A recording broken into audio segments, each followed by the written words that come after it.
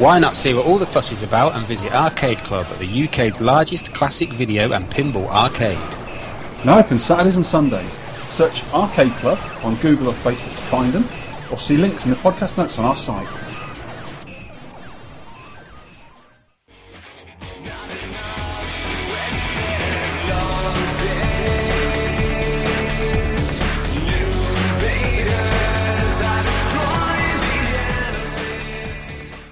Hello and welcome to the Tenpence Arcade Podcast.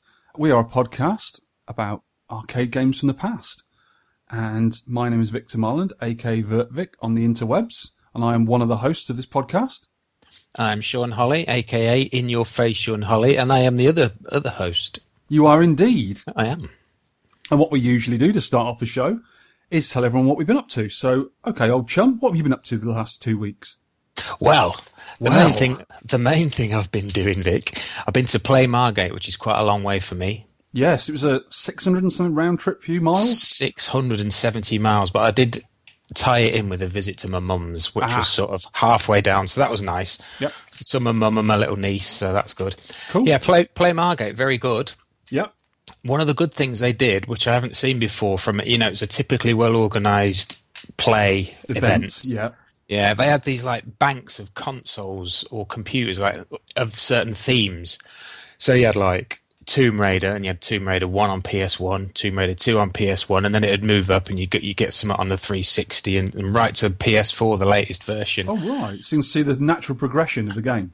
Yeah, and they did that with like Sonic and Mario. There was a Star Wars one which was good because there was, I think it was a GameCube one which I really liked. I can't remember the name. It was Rogue Squadron. Rogue Squadron? I've heard of that. Something like that. And I know of it. They had one of those in the Star Wars lineup, so that was good. Nice. Did they have a cab at the very start? No. Oh, that's a shame. That would have been a good one. They missed that, sadly. But they're not easy to find, are they? No. I've also been playing R-Type Leo a lot. I'm really into that. You do like that one, don't you? And you've got to save your pennies if you want to buy a PCB. Is that one expensive? Oh, yes. That's a 300 quid PCB, I think. Is it? Wow. Yeah, they're quite sought after because it's a good game.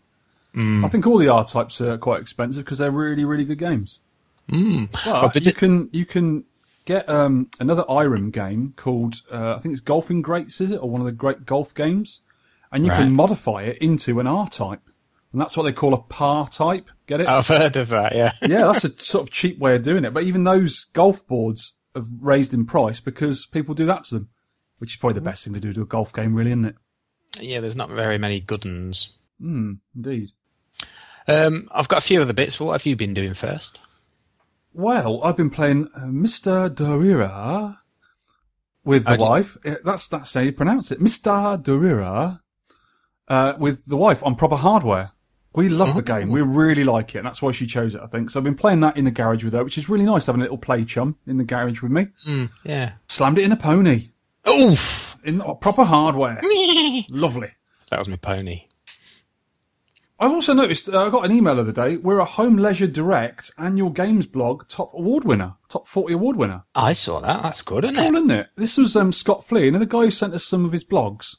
Yes. And I have published on our website, and a link to it on the show notes, his second part of it, because I forgot to do it ages ago, and I probably will publish his other blogs as well, because they're a really good read.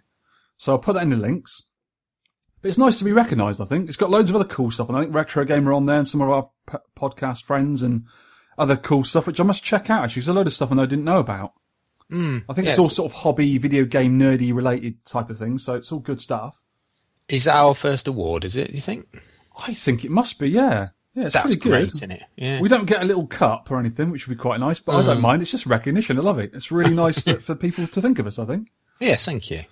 I have also been in the garage while wife was playing on my machine. Been fiddling with Space Duel again, because I got I ordered some pins up to make a little loom.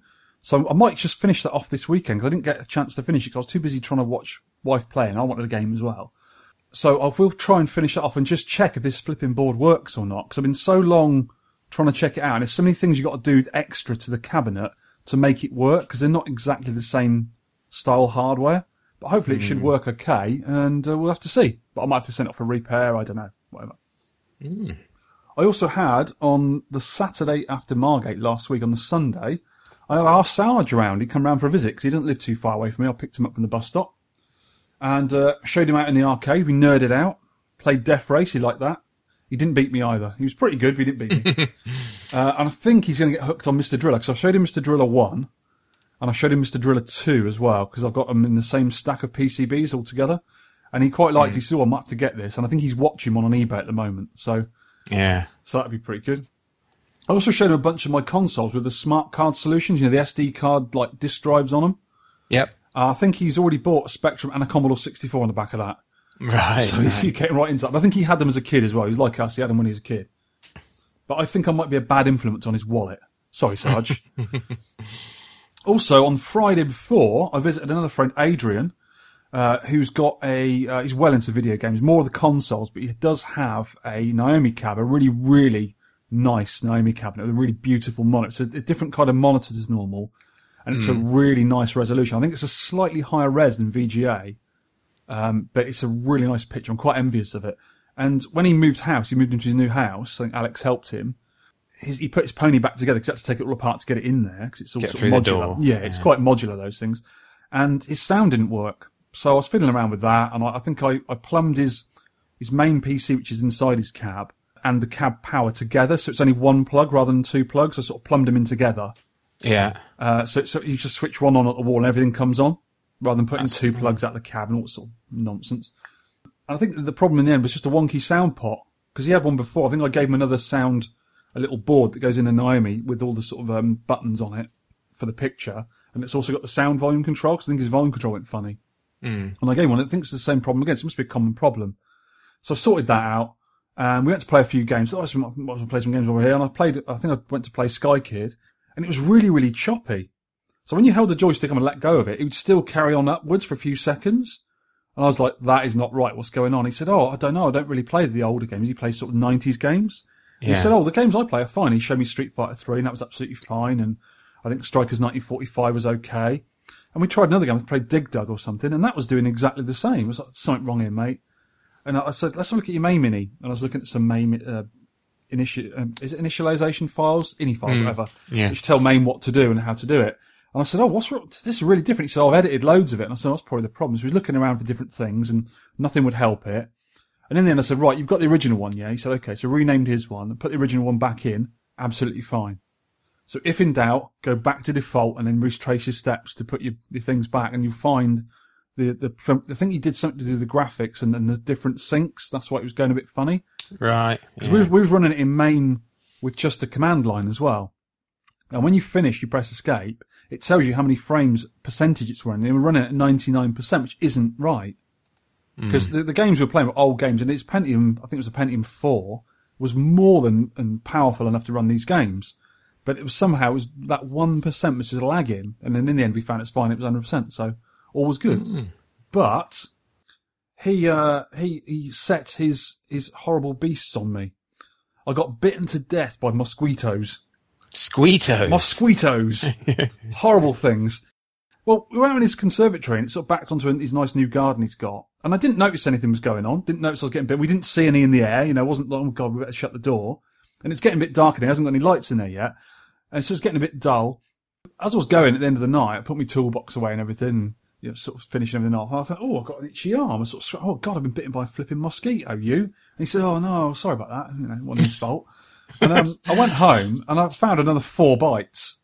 Yeah. I had loads of them. And the next day, on the Saturday, when you were at Play Margate, they came up massive. They were like big welts. I was, oh my God, there's something wrong. And my wife was quite concerned. Oh, you should go to the doctor. I said, come on, it's only a mosquito bite. But I don't normally get them. So I think my body might be not that used to it. And I felt quite rough for the whole day. I don't know if it's the mosquitoes or not. Poisonous mosquitoes. Oh dear. Horrible things. But they're just about gone now, which is nearly a week later. Yeah, horrible things. I think I'll take my citronella thing around with me next time to keep them away. Mutants. Horrible, bitey mosquitoes. Horrible.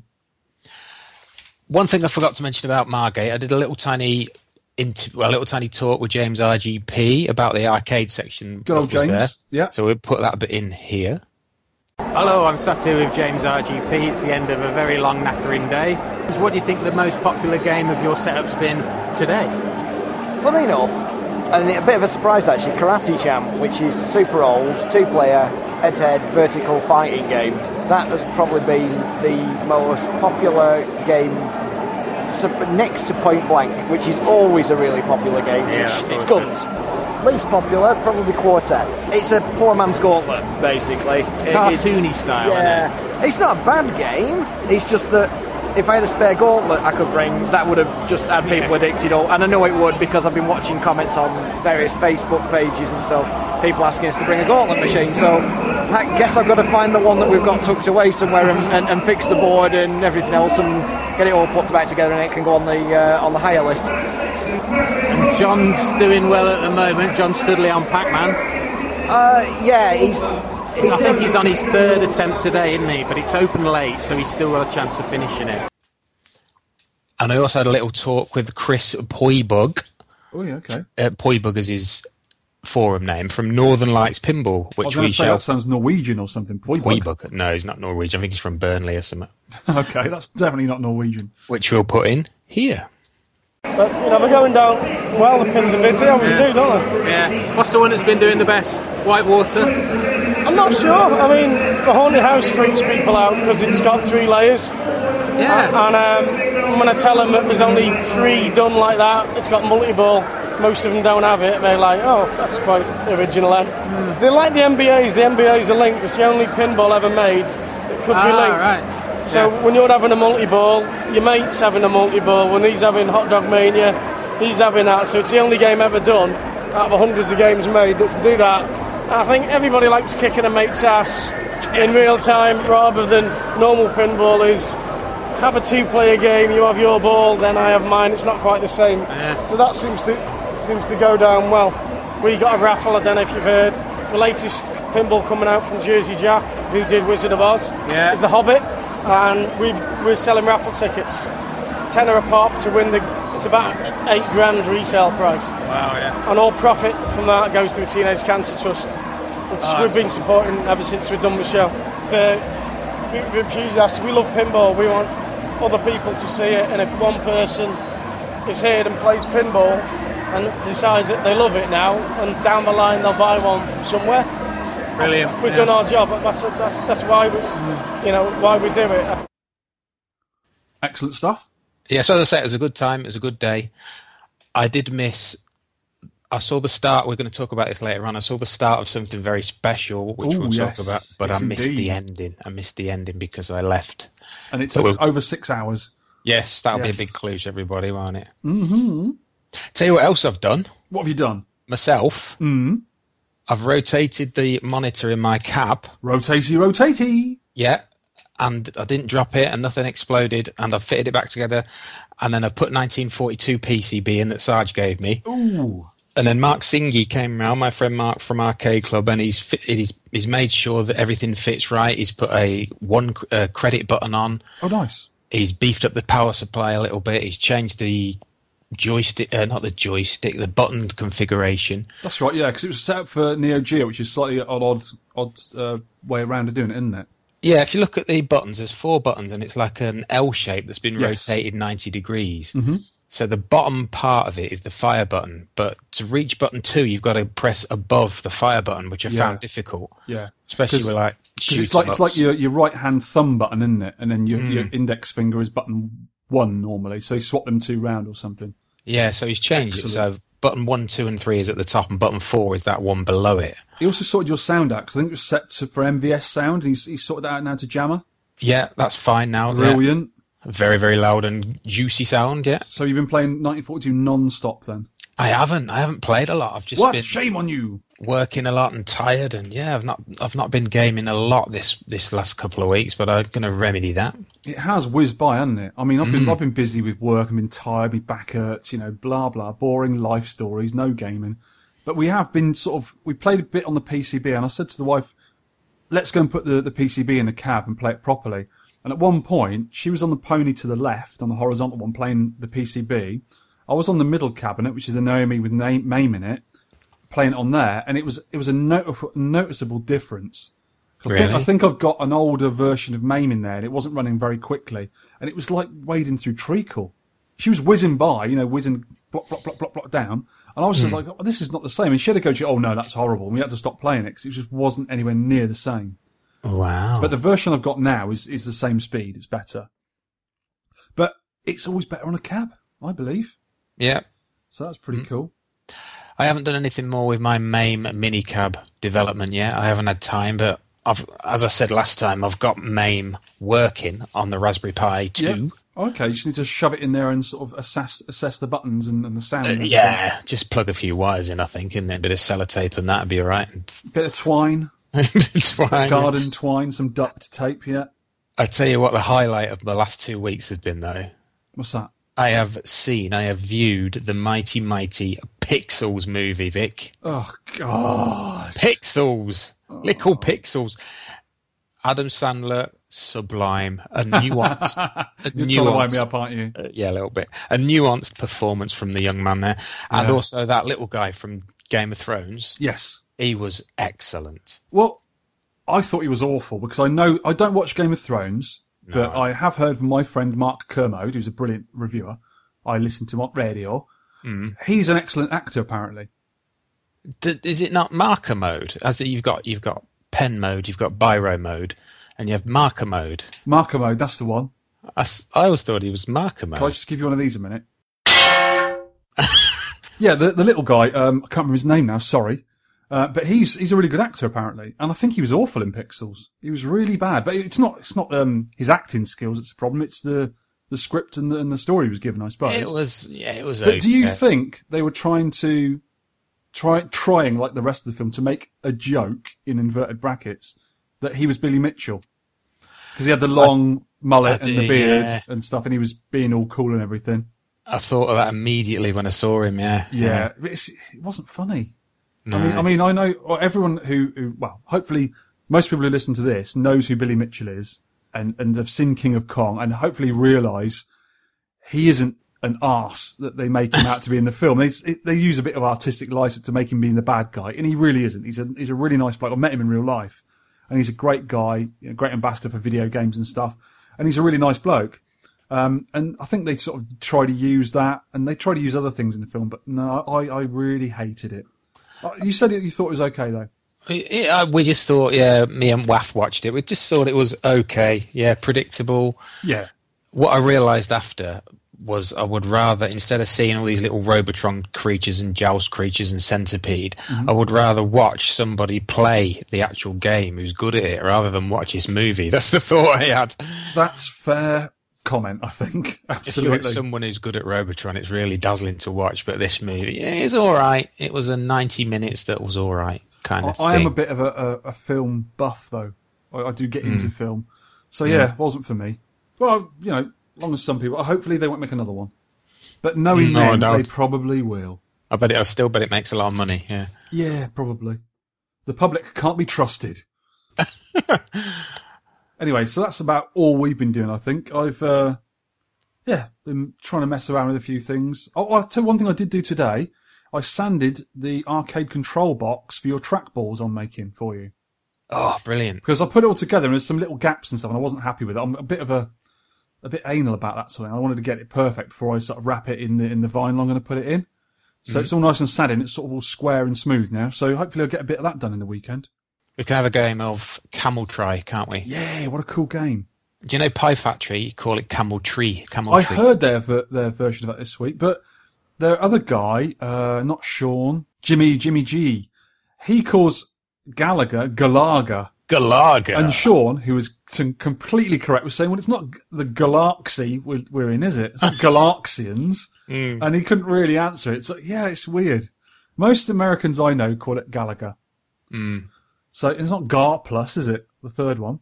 No, it's good. I like that, though. Galaga. Make a lager, drinking a lager. Yeah, you could have a pint of Galaga, please. Yeah. Anyway, that's all we've been up to. We should get on to some arcade news from around the world and local areas. Right.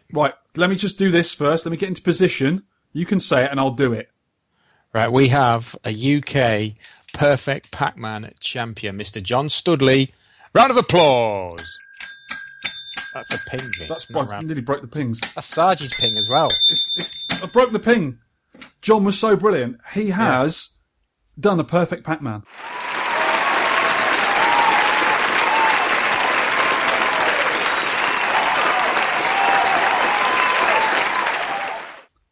Yeah. 6.5 hours live at Play Margate. I think he finished about 9:30 at night. Absolutely brilliant. Been trying for years to do this. He's raised a lot of money for charity while he's been doing it. Absolutely brilliant. I can't say more than that, but I can say more than that because I interviewed John not so long after he did it. And we're going to put that right at the very end of the podcast. It's quite a long one.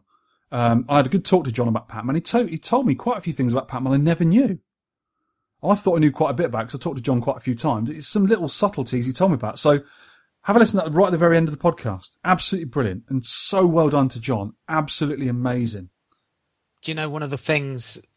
I was there, but I only saw the beginning of his attempt because it closed at 6 and then everyone had to leave and people with like night passes and VIPs and that could come in. Yeah. But what I actually discovered was, you know, you're on about little nuances and that. Yeah. There's little dots in the corner, right? Yeah. And if you eat one of them, you can actually chase the ghosts. You mean the big dots? Yeah. I've never got that far in the game. You can eat them. That's just crazy talk, isn't it? Have you ever played Pac-Man before, Sean? No, but it looks quite interesting. It's a new one. I'm going to check it out. What, the new 1980 game Pac-Man? Yeah, that one. You've got one on your phone. Have you got that one on your phone? The new Pac-Man? I have. We'll talk about that later on. Yeah. And, right. Well, what's this I see on my notes? Here's some other big news. Arcade Club is moving. Shaking and moving. Not the whole building. They're just moving out of the building to a new building. Oh, yeah. And I spoke to Andy earlier on this week. Andy of Arcade Club, and there's a little interview here about 3 or 4 minutes, which we shall slot in here. Hi kids, I'm here with Andy from Arcade Club, Andy Palmer, and he's got a special announcement for us. What have you got for us, Andy? Basically, Arcade Club is moving. Ooh, is it? Yes, we've got approximately another 100 games we can't show on the floor at the moment, and the member list and the amount of people that turn up every weekend has grown phenomenally, to be honest with you. Very, very happy with it indeed. Where's it going to go? It's moving to a location in Bury, Lancashire, which gives it an incredibly good rail route. You can get the Metrolink all the way through Manchester from Altrincham, etc. There's a massive bus station which goes from many, many miles and gives us access to over 100,000 people. Oh, that's brilliant. So it's going to be a similar kind of thing, is it? What can people expect? Right, it's going to have a lot more games, over 200 on the floor, up from just over 100, so twice as many games. Wow. We're going to be able to show many consoles which we don't have out at the moment, stuff like the Sharp X68000s, as well as PC Engines, Amigas, SDs, etc., for people who are into those. We're going to be able to just do a hell of a lot more. We're going to have a full kitchen, there's going to be a bar area as well, a chill-out area, if you like, for people. That's good. And it's just going to be absolutely phenomenal. I'm really, really looking forward to it. So it's in sort of a central area and it's going to be a lot easier for people to get to, yeah? Yeah, it's less than a mile from the train station and bus station in Bury. There's car parking for over 300 cars. That's a private car park as well, so that solves our parking issue, which has been quite amusing some weeks with the neighbours, where we're currently located. Excellent. So where are we now? August the 24th. When are you thinking of opening? Opening night will be Halloween weekend. Right. It will be a ticketed event, the opening night. That will be fully announced soon, and there'll be details on Facebook, all the forums, etc. So there'll be some party shenanigans going on there then? There will be, yeah. There's a talk of fancy dress as well, which will be optional, but there will be some prizes for the best fancy dress. It'll be similar pricing to get in? This has been a big talking point. Pricing is going to be exactly the same. Oh, that's good. More games, same price. More games, same price, yes. So you've got a lot of the classic games there. Is there any other things that you've got there? Any new games or new consoles or stuff, Andy? There's going to be PlayStation 4s, Xbox One, Wii U, etc. We're also teaming up with Manchester Battle Arena, so we're doing a lot of fighting tournaments at the arcade. We have a full LAN setup coming in, so you'll be able to play 5 or 6 LAN PCs, or networks PCs rather, and go head-to-head on amazing games like Doom, etc., Unreal Tournaments, and all the things you'd normally expect. Excellent, awesome. And did you say you're going to open 3 days instead of... Yes, we're looking at opening possibly Friday, Saturday and Sunday. Fridays will be from 6 till probably midnight. Mm-hmm. Sundays will be from 12 or earlier right through till 11, 12 o'clock as well. So that'll be a 12-hour stretch on Saturdays. And that's the same price? And that's going to be the same price, yes. That's excellent. People can walk in and come in and go out? They can do, for instance, if they wanted to do a bit of a bob and shop around Bury, go to cinema or something and come back again, they can do that if they wish. Mm-hmm. And do you have any new sort of games lined up? Anything that you got on the horizon? We have got some amazing games that we're going to announce that will be not available in the current arcade club. The new arcade club will have about 10 games never seen before, including some amazing restorations we're working on. So this, if correct me if I'm wrong, this will make it the biggest classic retro arcade in Europe. Is that correct? I believe so. I'm very careful with this, but as far as I'm aware, we will be the biggest classic video arcade and pinball arcade in Europe. And you'll be able to... What's your feeling on tournaments and sort of meets and things like that? We'll be doing hopefully some forum meets, etc., and we'll be doing a lot of tournaments, and every weekend there will be competitions and games for people to win cash and prizes. That's brilliant. Well, thank you very much, Andy. I look forward to that. It's going to be excellent, and it's near to where I live, so that's good. Indeed, yeah. Watch this, guys. Watch Facebook. Check the forums out, etc., but you'll know when it's coming. There'll be a big splash. Thank you very much. No problems. Sounds pretty good to me. So there you go, all exciting stuff, and I'm very pleased that it's quite near me and we're going to be a good part of it, I think. Do you know what the only sort of first world problem for me is? I'm going to have to go, and it's a long way. I have to go. Maybe you don't have to go every week, every fortnight, definitely. Yeah. Well, for Philippine maybe, and then maybe when I'm visiting the north, which I don't get to often enough, unfortunately. It's not that far. It is for me, you fool. I've realised now, go and play Margate, I realise nowhere's far anymore after doing that. It's a long one. In 48 hours. Right, we have a new service available, and this is from our friend Ollie Muddy Music. Yes. And it's Arcade Art Shop, because Ollie is a wizard with art and Photoshop and all that sort of business. It's actually his job. He does a lot of sort of web design and art stuff and that. He's absolutely wizard on it. He's done me artwork before. Brilliant. And he's actually doing it as a little project, as a little shop. And it's www.arcadeartshop.com. We put links in the show notes, and he started to get a sort of collection of artwork available for sale. He can scan stuff and print stuff. We're talking marquees, control panel overlays, bezels, all sorts of really, really high quality stuff, reproduction stuff. And it's brilliant. We've got one in the UK. Excellent. We have been, a lot of people on the forums who know Ollie, we use him to do our print anyway, because he's got he does the artwork and he sends them off to a local printer who does his top quality printing. And we've been using him for quite a while now, but he's going to start up as a proper business. That's really good. So best of luck with that. And I've actually had, I had an Asteroids control panel overlay for my Cabaret, a sticky back overlay, which has been absolutely brilliant, fits absolutely perfectly. And I also had, it's like a very thin plastic, printed bezel underlay for the glass on my Death Race. Because it was quite worn out, and it's really, really immaculate. It's brand new. It's lovely. So best of luck on that one. And as well as that, we've got Arcade Japan, another little shop run by for a forum member. And it's called Arcade Japan. Links again in the show notes. It's a really good UK business built up from forum member Devil Soundwave. It's the best and cheapest place to get Japanese sticks, buttons, and candy cab hardware and other cabinet parts. I bought 2 switching power supplies from ages ago. I'm looking at a brand new one right in front of me right now, I haven't used. I think they're about £16 each. They're really cheap. And they're top quality, good stuff. And I've got one in a cabinet, absolutely perfect. And I've got that one there for a spare. I'm just about to order a Sanwa LS32, which is a Japanese joystick. Yeah. Because that's the one I've got in the Pony with Mr. Drillers in at the moment, and the wife likes that one best because I've got a PC joystick, which is an old PlayStation one. I'm connected to my PC. I think I'll put a USB interface in it, and she doesn't like that for playing Mr. Driller, so I've got to get an LS32 for that.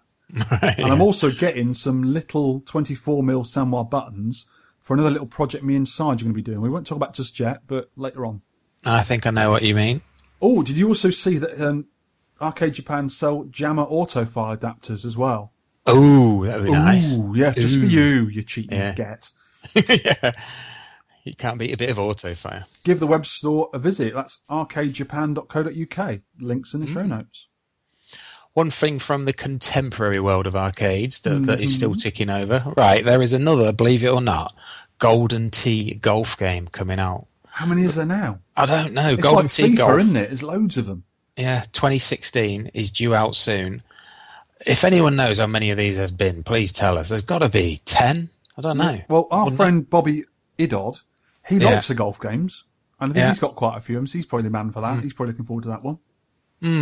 I think it's a nice game for a couple of beers and there's like 3 or 4 players. I think it'd be quite fun, wouldn't it? Because they're linked up via the internet, aren't they? So you can play people in have like world leaderboards and stuff. I don't know, actually. I think they are, yeah, because they're quite a modern game. I think they're all linked up. So there's a link to the show notes and that, which is on Arcade Heroes. Yes, again. Awesome. That's about it for the news. Let's talk some pickups.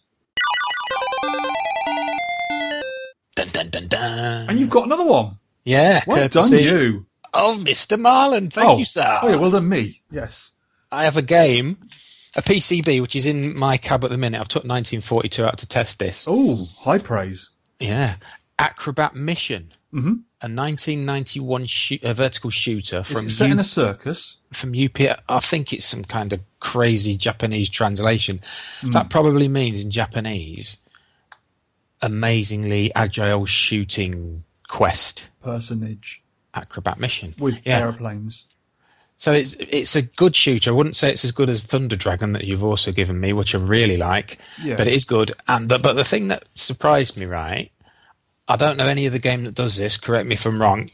If you hit a bad guy, you bounce off him. Oh. On a shooter, I think that's quite unique, really. You don't die, so it's only the bullets in the game that kill you.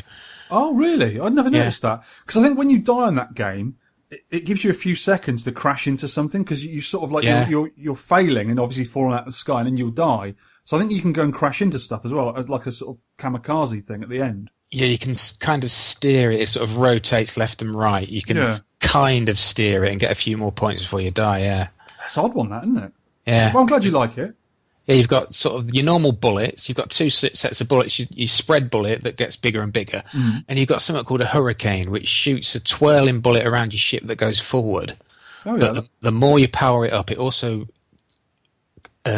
goes behind you as well. It starts off like a swirly thing. Like a hurricane. I call it a swirly thing. Oh, great, I've got the swirly thing. So you can shoot stuff behind you. Oh, cool. That's what I'm trying to say. Sounds an interesting design. Anyway, I never really played it that much. So I thought I'd credit through it just to see all the graphics, and it's a bit difficult. I'm going to have to work on that. Wow. Yeah. The only sort of pickups I've got are ones I had already, which were broken. A good old Sarge. Just a minute. Ping. Has fixed for me. This man has so many pings now. He does. Well, he does a really good job of fixing for me. He's brilliant. He's really nice. It's a pingmeister. Pingmeister. He's fixed Turpin, which is also known as Turtles or 600, the old Konami game, which is Maze game. We'll have to do that one day. I do like a bit of Turtles. I know you've showed me that before. I'm not so sure. I'm not convinced, but maybe it'll grow me. Yeah, hopefully.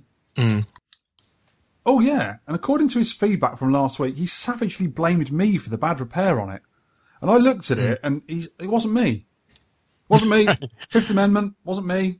Because at the time he said someone had badly soldered the Z80 back on, and I didn't have a desolder kit at the time. There's no way I'd attempt to take a Z80 chip out, 'cause it's about 40 odd pins to take off, and there's no way I'd have done that. So I think it might have been the person who had it before me. I don't know, but it all works nicely now. Apparently, I haven't tried it yet, but I will put it in a cab. Also, from the same lovely man, he's fixed my Rescue PCB. Now, Rescue, I think I've told people before, I bought this by accident. Yeah. I was on the Isle of Wight, and I went to the is it Arcadia in Ryde, the big seafront arcade there. And I was talking to the guy, Mr. Booth, who owns the place, and he took me in the back room where he showed me all the PCBs and all the spares and stuff. And he said, I said, have you got any for sale? This was years and years ago, like 10 years ago. And he said, oh yeah, some of these. I said, oh, this one. And I sort of grabbed it. I went, oh, this looks like a scramble board, 'cause the Konami boards look quite distinctive. Yeah. So how much do you want for this? He said, I'll give us 20, 30 quid. I can't remember what it was.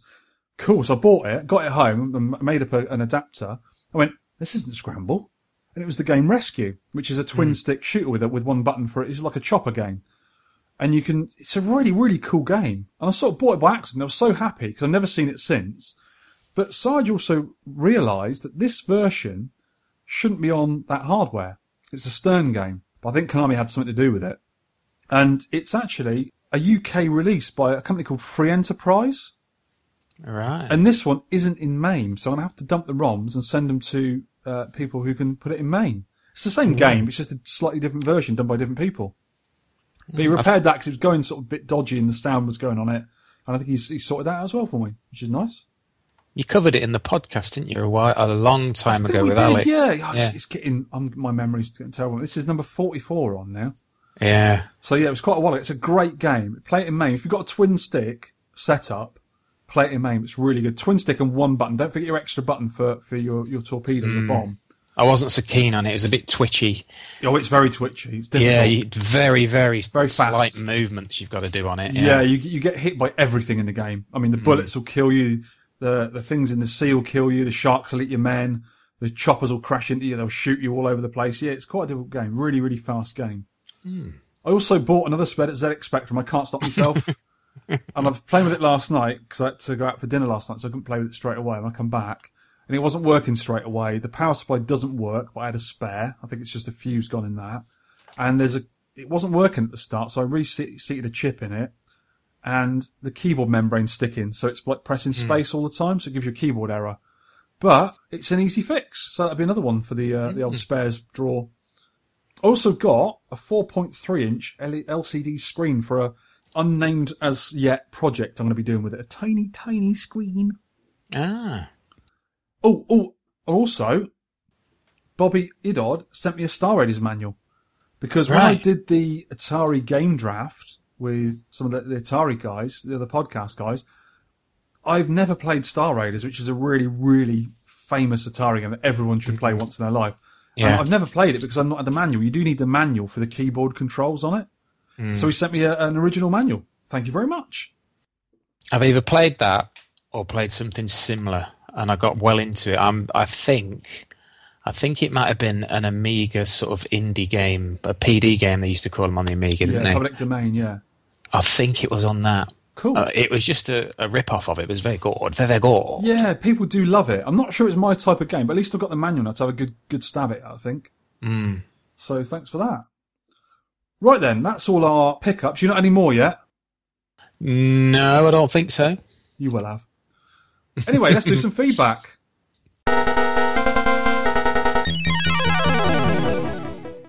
Retro Mash via Twitter. Loving the podcast. Quick question. Do you have a cab in the garage, and what do you do to combat the cold affecting it? Well, this was aimed at me. I have 9 in my garage, but my garage is actually inset into the house. It's part of the house, so it stays at the same temperature as the rest of the house all year round. So if I've got the heating on, it stays warm. If it's cold in the house, it's cold in there. And it's carpeted, it's got double wooden doors, it's all insulated, so I don't get a problem with the cold. What I did reckon, he was saying he might get a cover for his cab for over the winter, and I said, well, that won't help. What you need to do is take the monitor out of it and put it inside somewhere warm and dry. Just take the monitor out. You don't need to discharge it. You can just uncouple it and take it out. Depends what kind of cab it is, really. But take the monitor and keep it somewhere safe. You know, protect the tube and everything. And the rest of the cab, maybe take the PCB in as well. But he's hoping the wife will let him keep the cabin indoors over the winter, which would be nice. But you've got yours inside already. I have, yes. It's not moving from here. No. I'm going to sound like a complete noob, but how do you discharge your monitor? How do you do it? I'm not going to say on the podcast because it can be dangerous. Right. You don't lick it? No, your tongue is not involved in discharging 20 to 40,000 volts out of a monitor, mate. Right. So no, I don't want to say, because there's plenty of guides on the internet how to do it. It's safe if you do it safely and you know what you're doing. I've done it loads of times, but it can be a bit daunting the first time we did it. I mean, when I first did it, I was cacking myself. I had a rubber glove on, I had one hand in my pocket, I had a wooden broom next to me. My girlfriend at the time, it was years ago, had sort of speed dial 999 in case I died. And when I put the probe into the part you do it, it didn't even do anything. It just did nothing. I went, oh, complete anticlimax. But yeah, so you've got to be a bit careful. So if you're going to do it, caution. Look up, get someone to do it, get someone to help you, whatever. But I'm not going to talk about it now. I'll look at it. I don't think I'm going to need to do it myself for maybe if certain things happen, but yeah. Yeah, you should never, it's very rarely you need to do it. It's only if your monitor breaks down you need to do it, so don't worry about it. But what I did say is it's not the colds per se that affects monitors, it's more the condensation and arcing. When you turn the thing on and it arcs with the water that gets in there, that's not good for it. And cold and water and varying of temperatures with arcade hardware is not good for it. So it's best to have your cabs somewhere warm and dry, really. Yeah. Darren Dasborg from Retro Domination Podcast. Yep. He said, about time for the release of this latest podcast. About time? We have a schedule that we keep to. Yes, every 2 weeks. We've been pretty good, actually, 2 weeks. Yeah, he also wants us to do I'm Sorry by Sega. What is that? What is it? I'm sorry, so sorry. It's a daft-looking game. It's a bit sketchy and a bit weird. We'll put it on the list, because he did say about it when we did the podcast with him. It's a bit of a funny one. Japanese humour, we'll call it. Right. Neil1637, I've been following his scratch build DK. He's making a little bar top Donkey Kong. And he's quite handy with a router, that lad. Yeah. He's doing really nicely on it. It's really cool. So well done him. I am Jimmy. No, you're not. You're Sean. I'm not, but he is. Rita's been in Games and Hobbies podcast awards section. Oh, yeah. These are the awards. Yes. When this comes out, will we know? Oh, yeah. It's very soon, isn't it? Oh, we won't know if we've won, will we? It's the 28th today, so it's coming towards the end of the month. They're going to be nominated and stuff. It's very nice to be nominated, anyway. It's lovely. In the absence of a category for small baked unleavened cakes, typically crisp, flat, and sweet, Vic is eating something that looks like chocolate hobnob. Is that, or is that digestive? Yeah. Now you're talking about biscuits. I thought I'd take my cue. Go on. What's he on about? Sweet Games and Hobbies is probably the next best thing. His review. Great listen, fun and informative, some really well-researched pieces, lots of listener, in brackets viewer, because I keep saying viewer, input, and occasionally they cover arcade games as well as biscuits. Top podcast, boys. You have my belated vote. Good luck. Thank you, I am Jimmy. So let me swallow this bit of biscuit. I've Thank had you. your biscuit. I'm going to have a bit of coffee now. Vicky's drinking out of a 10p arcade podcast mug, which I have mine as well here. Look, highest quality mugs. So yours is black. Yours is black and white. Mine's white and black, isn't it? I'm a dodgy goth, that's why. That's fair enough. So Steve Lawton, review. Love this podcast. Listen to it as I move around London and have done since the start. Had the pleasure to meet Vic and Alex when he was doing the podcast in Brick Lane of all places. Ha! Keep the good work, guys. Oh, and Sean Holly. In your face. In your face. Ed Horse was the guy on the forums, right? When I got my 1942 PCB and there was a mysterious note attached to it from Hillman, which turned out to be Hitman. Yeah.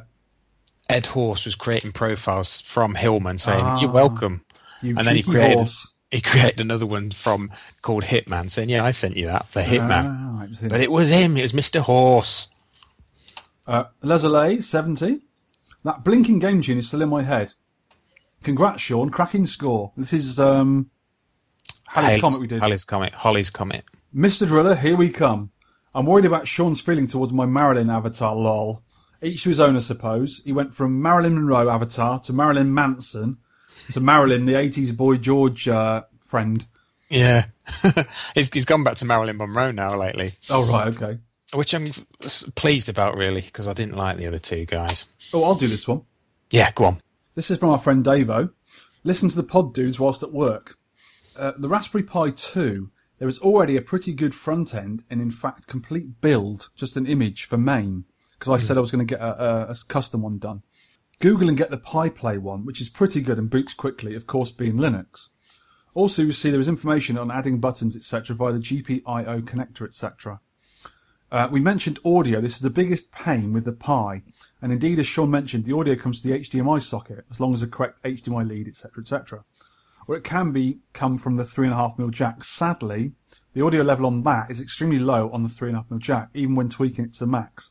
And he's put some necromancy Linux commands in here, and I don't know what he's talking about, but I'm sure he can explain it to me a bit better, because Dave is clever with this sort of stuff. He's a bit of a programmer and knows a lot about tech. And he's got some things to do with sudo and all sorts of that. I don't know what that means. Sudo is short for super user do. Oh. In Linux. You've surprised me. I didn't know anything about that. I know nothing I've about used it a tiny little bit because I've still got a laptop upstairs running Linux, which I quite like. It's so much quicker than Windows, and there's a lot less bloatware. There's no bloatware on it whatsoever. Yeah, I do still have a laptop with it on. But he's sent quite a lot of technical bits here, so thank you for that, Dave. We'll probably use those when we get around to using our Pis, I think. And I'll be asking him questions. And we have some from Sarge again. The Pingmeister. We're going to call him the Pingmeister. The Pingmeister. Yes, fantastic episode again. I've completely forgotten my previous feedback, but we'll add feedback to this one. I may mention stuff from previous ones, thinking they are from this one. So just roll with it, guys. I love my own Sarge ping. It's awesome. I have a pinger, everyone else. Yeah, but his pinger gets used for world record pings as well. So don't be greedy with your pings, Sarge. I've fixed the rescue as well, which you forgot to mention. You haven't now. You've mentioned it now. And Turpin. And Turpin. Very grateful for those. In fact, I feel a little bad now. As I said to you, whoever previously tried to fix that board, smack him in the mouth. And you told me you don't remember. Well, I found your thread from 2013. Yeah. No. And it Skip was that bit. Skip that bit. All right. Right. I have to admit, this podcast for me was the best so far, and for a reason which was so weird. I started nodding off when listening to the podcast, and at that point of reviewing the game, I had Sean on the Comet pick in my head. Oh yeah, I did that thing. And with your Pew Pew Asteroids t-shirt and my Vectrex all rushing through my head. And believe me, when you was explaining the game, all I could picture was me riding this Comet with a tiny 9-inch screen, all in black and white vectors, playing the game, shooting at comets and going inside them, and all sorts of weirdness. Wow. Sarge, get some sleep. You're hallucinating, young man. Do you know, sometimes, well, not very often now, but I used to listen to music falling asleep, and it kind of does influence your dreams a bit. You have these weird, just before you hit sleep, you have these weird dreams. Yeah. I find Portishead's good for that. Oh yeah, you like them weird bands, don't you? Oh yes. Not like a bit of banging techno.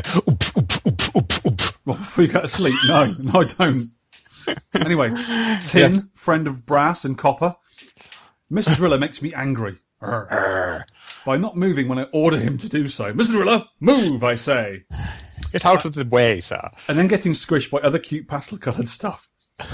To be fair, I might need a 4-way stick instead of an 8, but punches the joystick.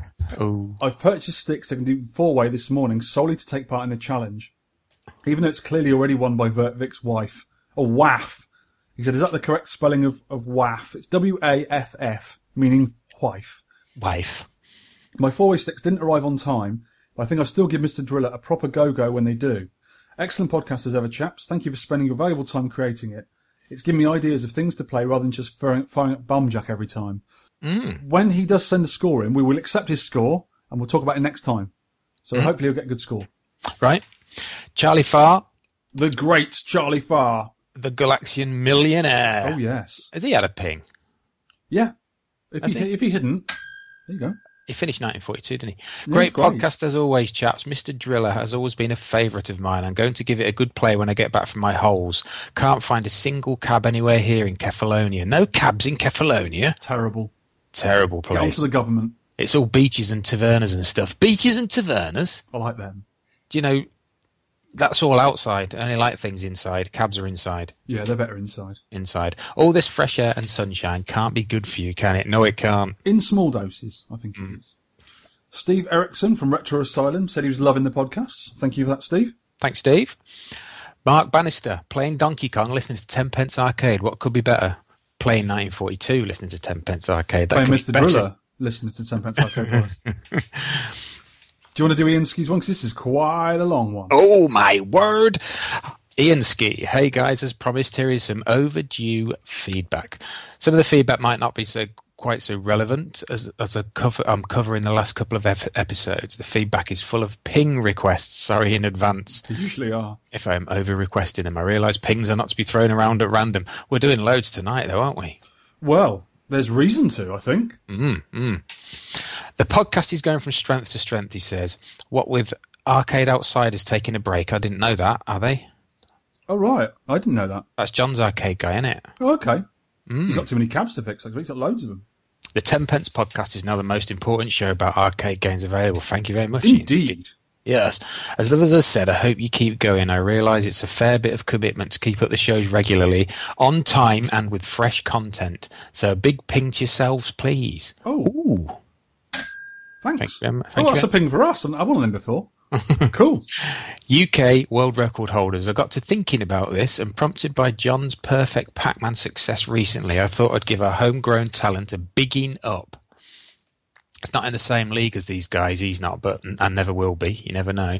But it gives me a warm, fuzzy feeling inside, almost patriotic, that we have world-class players. Now he's on about the old 10pence podcasts. You will bemoaning the quality of earlier recordings, but personally he quite likes the wax cylinder character of them. Retro, that's what they are. The first wax cylinder. Mary had a little lamb. His fleece was white as a white lamb. That was that famous wax cylinder thing, wasn't it? Well, you were around then when it was made, so you probably know all that. I don't know anything about that. I was a man holding the cylinder, yeah. Give James RGP a ping for supplying all the equipment that we do. Yep. Ping! We love that. It's brilliant. You mentioned Domino Man. Yes. On the side art. Mm-hmm. This is an awesome cabinet and cracking artwork. I love it when cab manufacturers go that extra mile. I didn't play this back in the day, but I did love Tapper on the Amiga. I thought the graphical detail and animation in these games was really great. Sorry, Sean, but you're wrong about this one. It's actually a good game and deserves a little more love. I think I like Tapper. Did I say I didn't like Tapper? You didn't like the graphical styles of those games? No, I'm not. No, they're not. You got Timber, Tapper, and Domino Man. I'm not too keen on the way they work, but I'm willing to give it a go. And he's saying we should put some of my podcast images on T-shirts. He thinks that would be a good idea. Yeah, maybe. Yeah, and he likes hearing about our youth and where we played arcade games. You were very lucky to have both grown up near seasides. I didn't grow up near one, but I was always, lucky enough to go quite a lot. Yeah, I was in a seaside town, so I was in the heyday in the mid '80s. Was the best place in the country to be, I think, near in an arcade. Some of his happiest memories are playing very rare games in Great Yarmouth, Hunstanton, and other places around the East Coast. Right, he's got a question for us. Oh, okay. I like questions. Oh, this is a good one. If you could be a video game character, who or what would you be and why? He would be Mr. Do. Yeah. Because he's a bit of a clown, a bit quirky. And he's got a Powerball. And he's got a pointy hat. He likes massive cherries. He doesn't wear a pointy hat. Oh, okay. He throws apples at people. That's normal, I suppose. Well, I think I'd be Mr. Driller. Dig Dug, you fool. So I like pumping up big crocodile things and tomatoes with glasses on. Ah. And digging. I like digging, me. It's really good. Where's Vic? He's in garden digging. He's digging again, making the best of opportunities. Where is he? 40 foot down. So would you be a 1942 plane? Yeah, I'm very predictable, aren't I? I would be a generic plane that could go in any shoot 'em up. Yeah, you can just go from the next one to... But would you want all that danger in a bullet hell with all them bullets flying around your ear rolls? I would do, because in a game you're actually immortal, aren't you? Oh, okay. You die, you rebirth again with... Put another 10p in, you're laughing. And then he's put, this is massive feedback, Vic. It's good, isn't it? Yeah. Congratulations to me on getting the cab. About time he's put. I've got a few about times. Yes.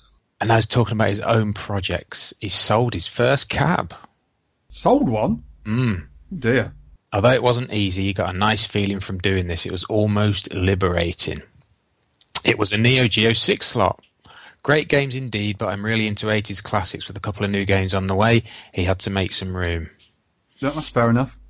He's had some great success sorting out his Phoenix cab. After a number of adventures with Mr. Wells Gardner, the monitors, the picture is now lovely. I did some work on the PCB, replacing chips, etc., and now all the sounds and music are working. I have a newfound respect for the game now. I find it interesting that I've read it before. When certain games are often faulty or a particular game becomes problematic, it can make you dislike it. Have you had that? Yeah, if you have a lot of problems with a cabinet, you tend to get, you really want to get it going, and when it gets going, it stops working again every 5 minutes, and usually you just get it working and get rid of it and let the next person deal with it, because it can be a real pain sometimes. There's certain cabinets that never really work very well, but sometimes you're lucky, sometimes you're not. Yeah. He's also saying he's glad he sort of learnt to fix things himself. Absolutely. And sort of not just farmed it out, but he's asked us to give a ping to OBCD and Gunblade, the monitor guys, because they have helped him out. What do you reckon? I don't think we have one of them. They got to help me out to get in pings. I think you'll find. That's me done for now. I'll try and keep up the feedback as long as you don't get bored with it. All the best, fellas. We don't get bored with it. Thank you very much for the feedback. Thank you, Yansky. Funny Ian should mention Domino Man, actually, because I had an email from one half of the Broken Token podcast in the guise of Brent Griffith. He actually has a Domino Man in his collection, which is awesome. And he's going to arrange some playtime for me on it when I go over there in December. So when I'm in Kentucky in December, I'll pop in and see him and hopefully I'll go with Domino Man. He sent me a great big long email with loads of tips for the game, so I might have to play it on MAME before I get there. And he's told me, he knows quite a lot about the game. It sounds quite an interesting game to play. So I might have to play that and maybe shove it on our list. 'Cause it's quite a quirky game. And the cabinet looks awesome as well. But he said, have a biscuit on him. On him and Whitney, and God Save the Queen. We don't really do God Save the Queen, do we? No, we don't care about the Queen. She's just flat lines all round. Nobody worries about the Queen too much. Chris Miller on Facebook put, can you add Grise or Contra to the listener picks, which we have done? It's also called Probot Hector, isn't it? Yeah, do you know why that is? Is that an American thing, is it? On the nose? I think it's something to do with the German licensing laws in the 80s. They wouldn't allow any violence. Yes. Against human characters. Yep. So made they into changed, robots. Yeah, they made the Grisor and Contra guys into robots and called it Probotector. Do you know what else is another well-known German quirk on arcade games? Go on. Commando. They didn't allow Commando in the arcade, so what they do is they change the sprites to make the bad soldiers into robots. And you can actually get that on MAME, or you can get you can do a ROM swap of that to play it on Commando hardware. Bionic Commando? No, Commando. Could have been Bionic Commando though, which is a completely different. They game. are robots. They wouldn't. The Germans wouldn't mind robots. You shoot them as much as you like. Blow their silly metal heads off. Ooh, in their faces. And have their springs and guts and wires all fall out all over the floor. That's all the feedback done. Thank you for the feedback, people. And let's do some shout-outs.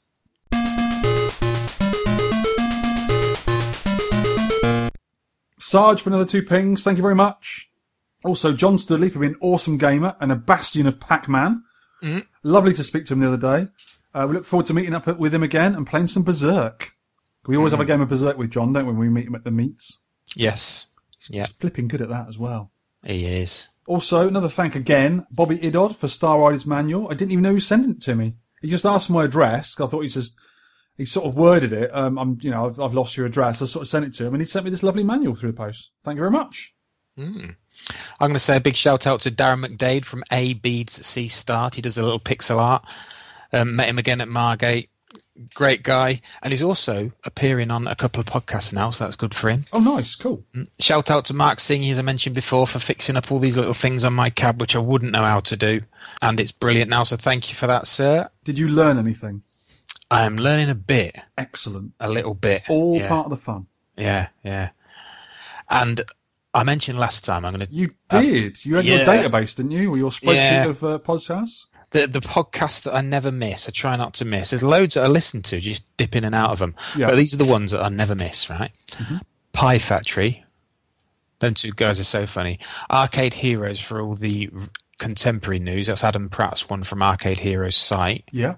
Maximum Power Up. Maximum Power Up. My friends Paul and Phil. Yeah. I'm meeting Phil. He's coming down from Newcastle tomorrow night. Oh, cool.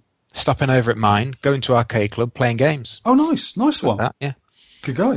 Retro Obscura. Still some good stuff on there. Yep. Player Missile, the Atari podcast. Why I listen to that one, I've never had an Atari. It's just very interesting. Yeah.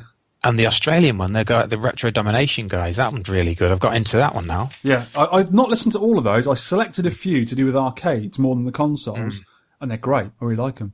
They get the best interviewees, don't they? They do. Here's some of mine, mate. I just got my phone in front of me here. The Atari 2600 Game by Game podcast with Ferg, who's an awesome podcaster. Pie Factory, same as you. The No Swear Gamers 7800 Game by Game podcast, in the same vein as Ferg's, but with the 7800. Yeah. Diary of an Arcade Employee, which is Vic Sage. He actually works part-time at an arcade. I've listened to that one. That's good. It's quite a short one, but he's quite good. Very professionally done. I think he actually scripts it. Do you think that? I don't know. He's very good. He also does. I don't get to watch it though. He twitches with his iPad or his tablet. He walks around the arcade on a Wednesday night and Yeah. talks about what's going on. But I missed that because there are time differences, and I think it's live. So we missed that Right. because he's in America. Oh, just in no quarter on there. Borno Quarter. Come back, guys. Yeah, come back, guys. History of Personal Computing. That's not been around for a little while now. I think they've a bit of a break. Maximum Power Up. The Floppy Days podcast. RVG, the Retro Video Game podcast. The ColecoVisions. Sprite Castle, which is Commodore 64. Oh, yeah, I need to get into them. Stalking the Retro, which is a not safe for work one. Naughty swears going on that one. Still quite fun, though. Retro Computing Roundtable. The Broken Token. The Open Apple podcast, which is the same as you've never had an Apple II, but that's Mike McGuinness, who was one of the hosts from No Quarter. It's him and Quinn Dunkey do an Apple II one. And it's really interesting, even though I've never really used an Apple II. The Intellivisionaries, friends of ours. Player Missile podcast again. You Don't Know Flack, which is Rob O'Hara, the guy from Sprite Castle, does one on his own, of all sorts of subjects. Antic, another 8-bit Atari one. Retro Obscura. And that's about it for me, I think. If there's any more, tell me. I'd like to hear some more. That's tons. I've got more as well. I listen at work. I get a chance at work to listen to them quite a lot, so I'm quite lucky in that respect.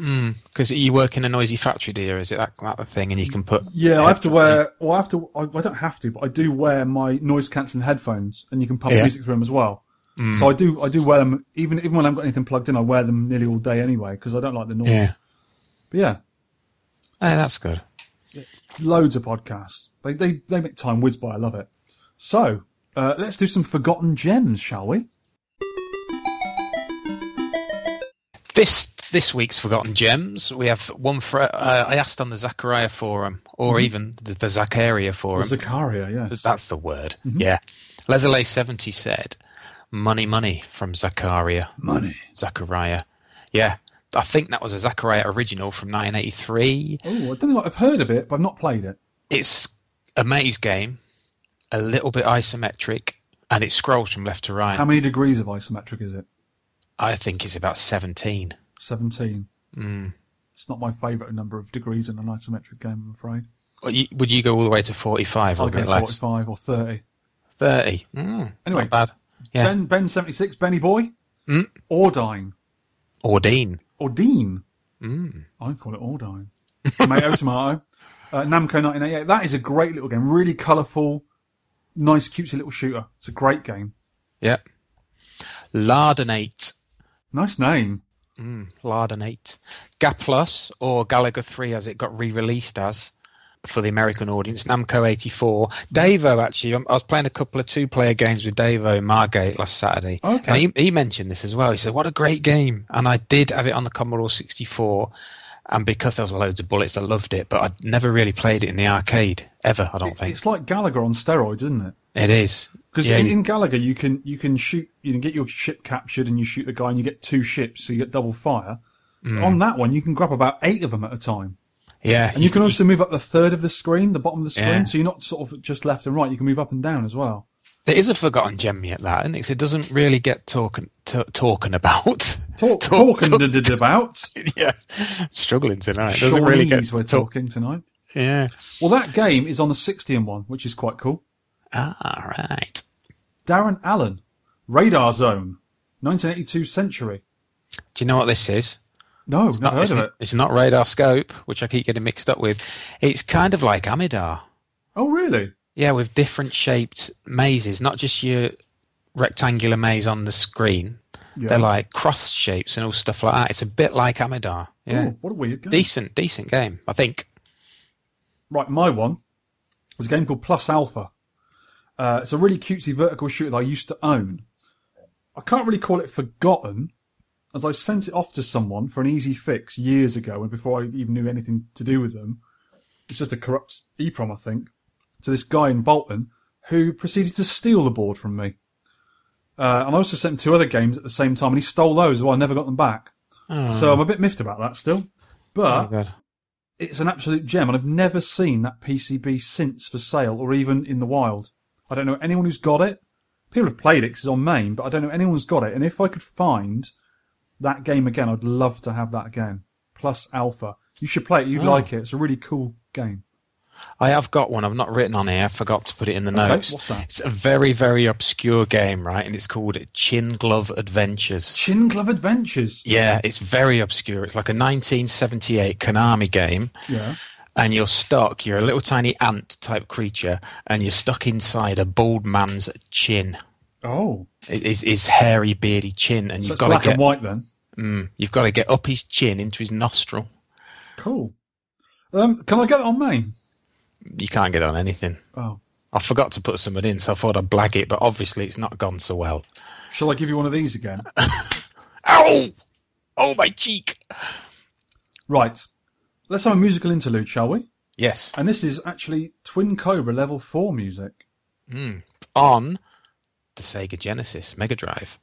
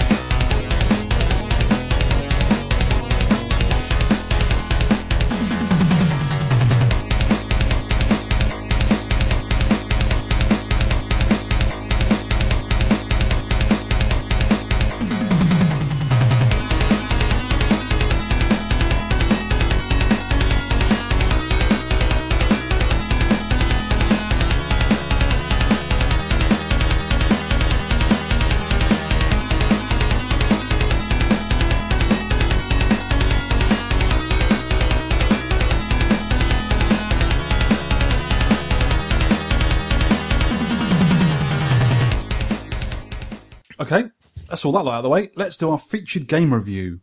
I love this game, so if you diss it, I'm going to be beating you up to death with my hooter. Diss it and dismiss it. No, I wouldn't do that. You're going to get some of that if you do. What's it called? The game is Mr. Driller or Mr. Dorira in Japanese.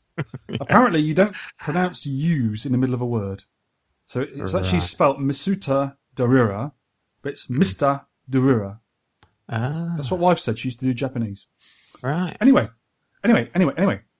Released in 1999 by Namco. And it sounds just like this.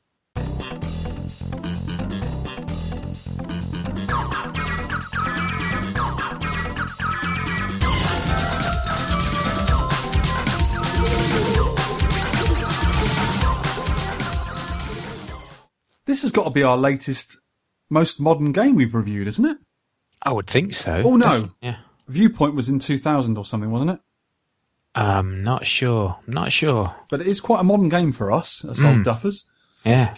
Anyway, it's a 4-way. Very important not to use an 8-way stick, because you will mess up if you use an 8-way. You've got to set your joysticks to 4-way. And a 1-button game. The hardware is Namco System 12 hardware, which is a 32-bit RISC system. This is getting powerful in 1999. Same hardware as Soul Calibur and Tekken 3. This is basically PlayStation hardware. Yeah. And I think there is some Sony chips on the PCB. It's a rather unique game. I can't think of another game like it apart from the sequels, to be honest with you. And you do play as Dig Dug's son, Susumu Hori, brother of Ataru Hori and Tayo Tobi, a family of drillers. Mr. Driller's mum is even a character from a game called Baraduke. Rather than a pumper, you're a digger. And the story goes a bit like this. The mysterious coloured block suddenly appeared from the earth. The whole town is in panic. What should we do? That's right, let's call Driller. Go, Driller number 1 Susumu. The colour block comes from 1,000 metres below the earth. Eh? It has got a bit of a story, and when you play the game, it's sort of an animation of what's going on, but it makes no sense. There's no sense at all. It's good old Japanese nonsensical stuff. I love it. Yeah. Anyway, you are Mr. Driller. Mr. Driller. A little lad in a pink and baby blue jumpsuit with a mega drill. Yes. And you need to get from the top of the screen, it's a horizontal game, and drill through coloured blocks to get to 500 metres. Or 1,000. Or 1,000, but we're playing 500 for this one. Yeah. There is a sort of harder version. The screen scrolls down as you progress. When you drill a block, it disappears. If the block is touching another one, the whole clump will be removed if there's more than 4. It kind of reminds me when the blobs meld together on Puyo Puyo, also known as Dr. Robotnik's Meme. They sort of stick together. Yeah, yeah. There are also brown cross blocks that get in your way, and if you drill those, you lose 20 units of air. As you're underground, you need air. Your air supply slowly decreases as you play, so keep topping up that air for points also. As you drill away the coloured blocks, you will inevitably create falling blocks. These are the only other thing that can kill you, squished, along with running right out of air. There's no enemies in the game, apart from gravity and lack of air. When the blocks fall, they will wobble for a second, wobble, baby, wobble, baby, wobble, baby, wobble, yeah. Then fall. If they hit another block or clump of blocks of the same colour, they will adhere to that block or blocks, sometimes stopping the avalanche or blocks above you. If the clump total 4 or more, they disappear. Rather like a few other puzzle games out there, you know, when you get 2 to 4 blocks, they disappear and all that sort of stuff. The brown blocks behave in the same way. Your little driller can fall from any height and can have air bottles land on him, but if any single block or a number of blocks land on him, you'll lose a life. Yeah. Depending on where blocks and brown cross blocks fall, sometimes you can get hemmed in by the brown cross blocks, and you have to drill through one. And are boxes? Are they boxes? Yeah, they're sort of like crates, aren't they? Yeah. But when you drill these, you need to press the button a few times to get through, because this is to stop you drilling them by accident. Losing 20 air can sometimes be fatal. You know, if you've only got like 15 air left and you're panicking, you'll die. And when Mr. Driller gets low on air, he goes blue and a horrible noise plays, trying to panic you into getting delicious air. Mr. Driller can jump 1 block to the side of him or use them as steps, but only 1 block high. You can only jump up 1 block. Yeah. Just get to the bottom. Easy, right? Nope. Some of our listeners and our Twitter friends, we've been playing this together, have had a bit of difficulty with this game. I did. Did you? Yeah. Good. Yes, I think the problem was I was drilling down and I wasn't sure if I was going to get squished or not. The blocks above me are falling. Are they going to stick to another block on the side or are they going to drop? By the time I've worked it out, I'm either squashed or I've wasted 2 seconds waiting for something to drop on me. Yeah. It's one of those games, it's quite a quick game. You can sort of take it slow. Like a few of our listeners and some of our players were playing, they were taking it quite slow and methodical. But then you don't get the score. It's a risk and reward. If you belt through it and get the airs and finish get to 500 metres and finish, you'll get bonuses at the end. And when you get used to it, you can really belt around the place and throw caution to the wind. Yes. And that's how, well, the best person I know who plays it is wife. My wife, Tori, is excellent at it. And I'm nearly as good as her. So we've been playing it for quite a few years, though. So we've had practice, you know. I've played on the Dreamcast, you know, various handhelds, all sorts of stuff. But I think it's a great game. It's quite tactical, but you've also got to go quickly and you've got to think quickly. And if you get to know the game, you know when something's falling and you can see to the side of it there's another colour, it's going to stick to that colour and stop right above Yeah. you. Sometimes it's quite fun to wait and have one just land right above you. It doesn't squash you. But if it hits more than 4 and sticks to more than 4, it'll disappear. And sometimes if there's another block above it, that'll come down as well and land on you. It's a bit like a sort of a cascading thing where things will disappear and others will fall, and you've got to try and weigh up what's going to fall on you and where you're safe. Sometimes you've got to get rid of the brown blocks to get through and, get 4 together and then they'll disappear. So, yeah, it's a good puzzle game, but a quick one as well. It's a rapid game, I think. Yeah, I got my best score, and they're only low scores, to be honest, but I did my best when I didn't think. I just went as fast as I could, relying on reactions to dodge the blocks. Yeah, you can speed through it. You don't get any score, you don't get any points. No. I got to 450 metres so close! With a low score, yeah. The thing is, when you get to 500 metres, that's when your points come through. Because you do get bonuses at the end for doing it, but you won't get them unless you hit that 500 metres and finish the game. So, we've got secrets and play tips. One thing one of our friends didn't realise is you can drill upwards as well. Because you're always going downwards, you can drill to the side of you, but you can drill upwards. So if there's a block above you and it's wobbling, you think it's going to fall on you, it's on its own, you can drill it out of the way and it will disappear. So that's quite a handy little hint there. I usually, if I'm going to go down quite a bit, I'll drill upwards, then go down to stop that block hitting me. And it also gives you one more amount of time that block, because it takes a certain amount of time for a block to fall in the different levels, and it'll give you another piece of time, if you can think of it like that it won't hit you. Yeah. So it gives you sort of a little bit of a gap before the next block. Don't be scared to have stuff fall above you and stick just before it squashes you. Think fast and know the behaviour of the blocks. Look out for the undergrounders. These are the little blue guys who hide behind the blocks. They don't do anything, but you find them asleep, and sometimes you uncover them. I'm not sure why you uncover them. Maybe it's a certain amount of blocks you've got to drill before you find them, and they'll give you 765 points for some reason. Saw them quite often. Yeah, They're quite cute little blue guys, aren't they? I like them. Sleepy swines. And I just can't work out why they're triggered. But I don't even know why the colour blocks are there, or why you have to drill down to 500 metres. I don't know. I just simply don't know. But I like drilling. It's good. Get as many airs as you can. Yes. The air will keep you alive. You don't have to get every single one. You only have to keep your air above 0. It starts at 100 and it slowly ticks down. But when you get them, you start off getting 100 points, and the next one's 200, 300, 400. And at the end of the game, you'll be up to 5,000 points each for each air you get. So a level can contain up to about 80,000 points sometimes. It depends, because it's accumulating all the time. You can get quite a lot of points towards the end of the game.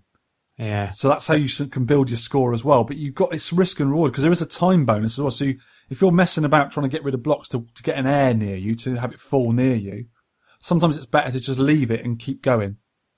I think when you go from 300 to 400 metres, all of the air almost is completely surrounded by the... Yes, they hem them in with the crates. The crates, yeah, they do. And I was watching your WAF's video, how she sort of got the crate to drop and then got the air. Yeah. But I just couldn't do it. I wasn't quick enough. I kept getting squashed. Practice, old son, practice.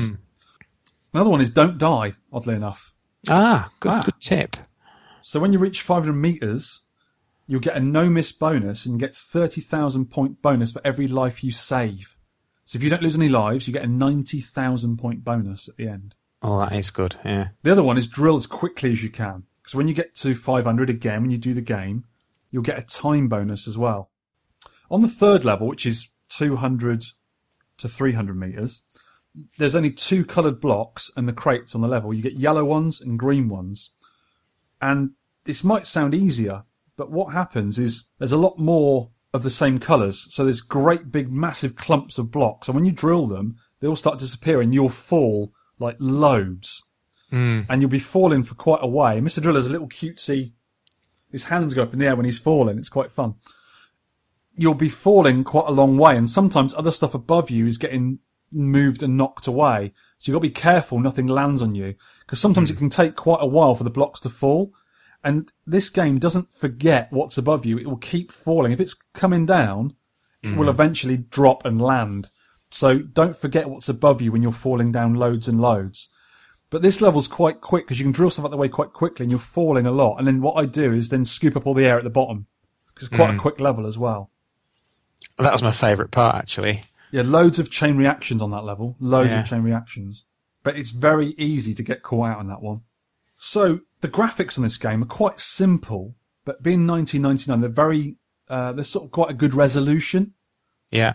And Polished. Polished. Really cutesy, extra colourful. And if you let the game play, if you just let the track screen go, it's got really nice little animations in it and little. I've seen it. It's really cute. It's all in Japanese. There is an American ROM version for MAME. I've not got it. I've only been playing the Japanese version. I haven't got it. A lot of it is in English, though. All the sort of word bubbles are in English, but a lot of the instructions are in Japanese. But the game is quite simple. If you just watch the track screen, you can work it out very quickly. You don't need any text to tell you what's going on. But I really like, because it's so kawaii, which is the Japanese for cute. Ah. I really like it. I love You that. clever sort of lad. stuff. Well, I've heard it before. So yeah, it's kind of sort of, it's the music in it as well is second to none. Each level's got its own piece of music, and it's not beeps and twiddles and blops like we expect. Good. Yeah. It's really well done, composed music. Atmospheric. Yes, atmospheric. Well done. Yes, thank you. And you've got to use a 4-way in this game. You really have to. I did my best using the keyboard, actually. Oh, really? Yeah, I actually did better using the keyboard You than keyboard driller, you. I know, yeah. Some Still- people are good on keyboards. Davo's good on keyboard.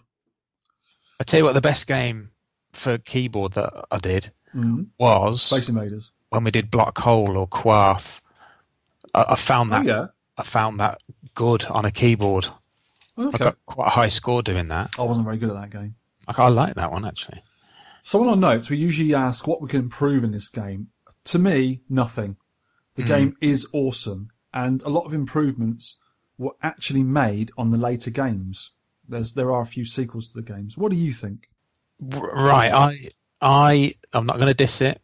No, because you'll get a... I know it's a good game. It's clever. It's well designed. It's a good idea, but it's not for me. Not for me. It's not for me. It's like Dig Dug. I know that is a brilliant game, but I don't like it. Yeah, I did quite like it, but having said that, I don't think I'll go back to this. Yeah. Yeah, puzzlers aren't for everyone. I love Tetris, and I love Dr. Robotnik's Mean Bean thing, and columns and stuff like that I like. But you'll like another suggestion my wife made then. yeah, She's getting quite into this now. yeah. Dr. Mario. Oh yes, That is a great little game. We'll put it on the list. yes. Scribble it down. Do you know that was available in a cab, wasn't it? Apparently. Yes, it's a Versus game. Alex, I think Alex may have it on his Red 10, actually. I'll have to ask him. Yeah. But it's a great little game. So, not for you.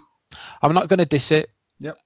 Good game, nice graphics, lovely sound. Not for me, I'm afraid. You may or may not like Mr. Driller 2 and Mr. Driller G, which is Mr. Driller Great. Because they introduced two-player games. It's a split screen, and you're doing a race to the bottom. Same game, but a race, which is quite fun. And I'm not sure if it's 2 or G, there's new characters.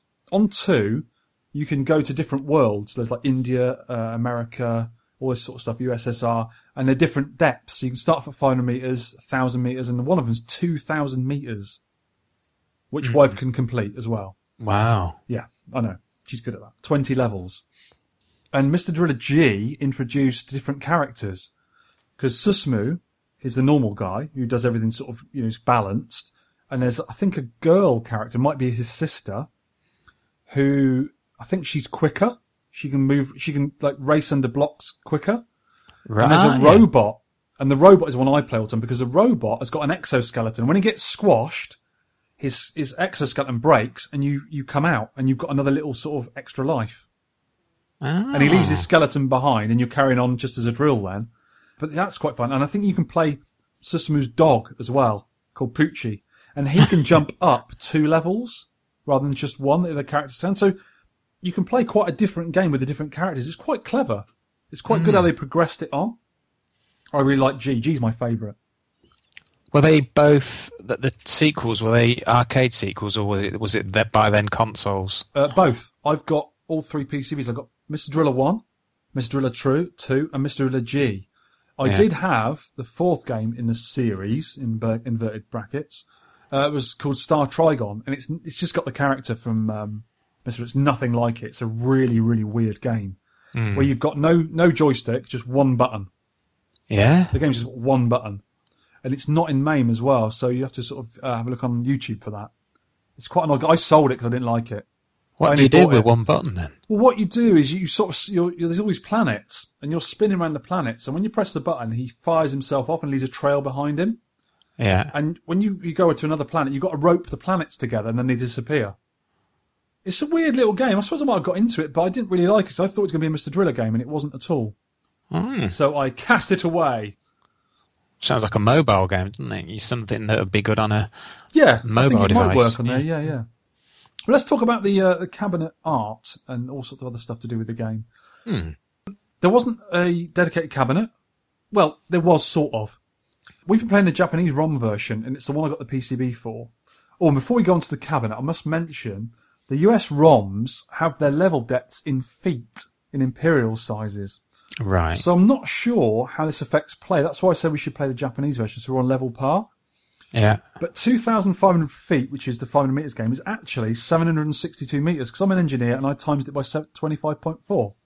Yeah. And 1,000 feet is 1,524 metres. So I'm not sure if the Americans have an advantage or not, because they can't work in base 10. Oh. But I haven't got those ROMs anyway, so I didn't mind.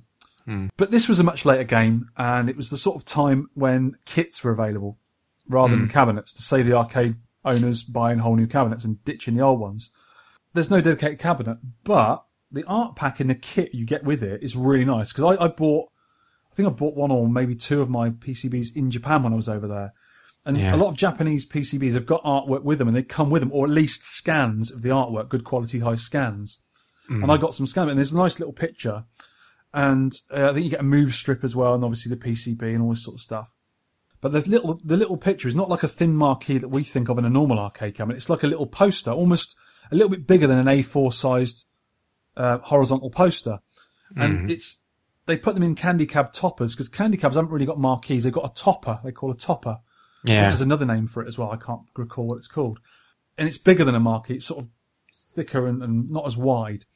But you also get a move strip, which shows you the basic of play. You can stick on the inside of the bezel of your monitor, which is quite a nice little thing, or you can put it on the control panel or whatever. And some cool people have made their own Mr. Driller cabinets. And Sarge owns my old one now, because I had a little Dino King I made as a Mr. Driller machine. Ah, yeah, right. Yeah, so hopefully he'll get a Mr. Driller and put it back in there. It'd be quite cool. I think his kids are like that as well, because it's a pink game, pink cabinet with all Mr. Driller cutesy stuff on it. It's quite cool.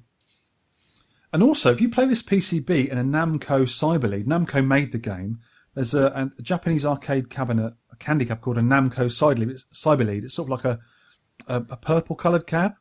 And if you play it in the Namco Cyberlead, there's an extra little wiring harness in the cabinet you can plug into this PCB, and you get awesome little animations on the cab's built-in multicolour LED screen.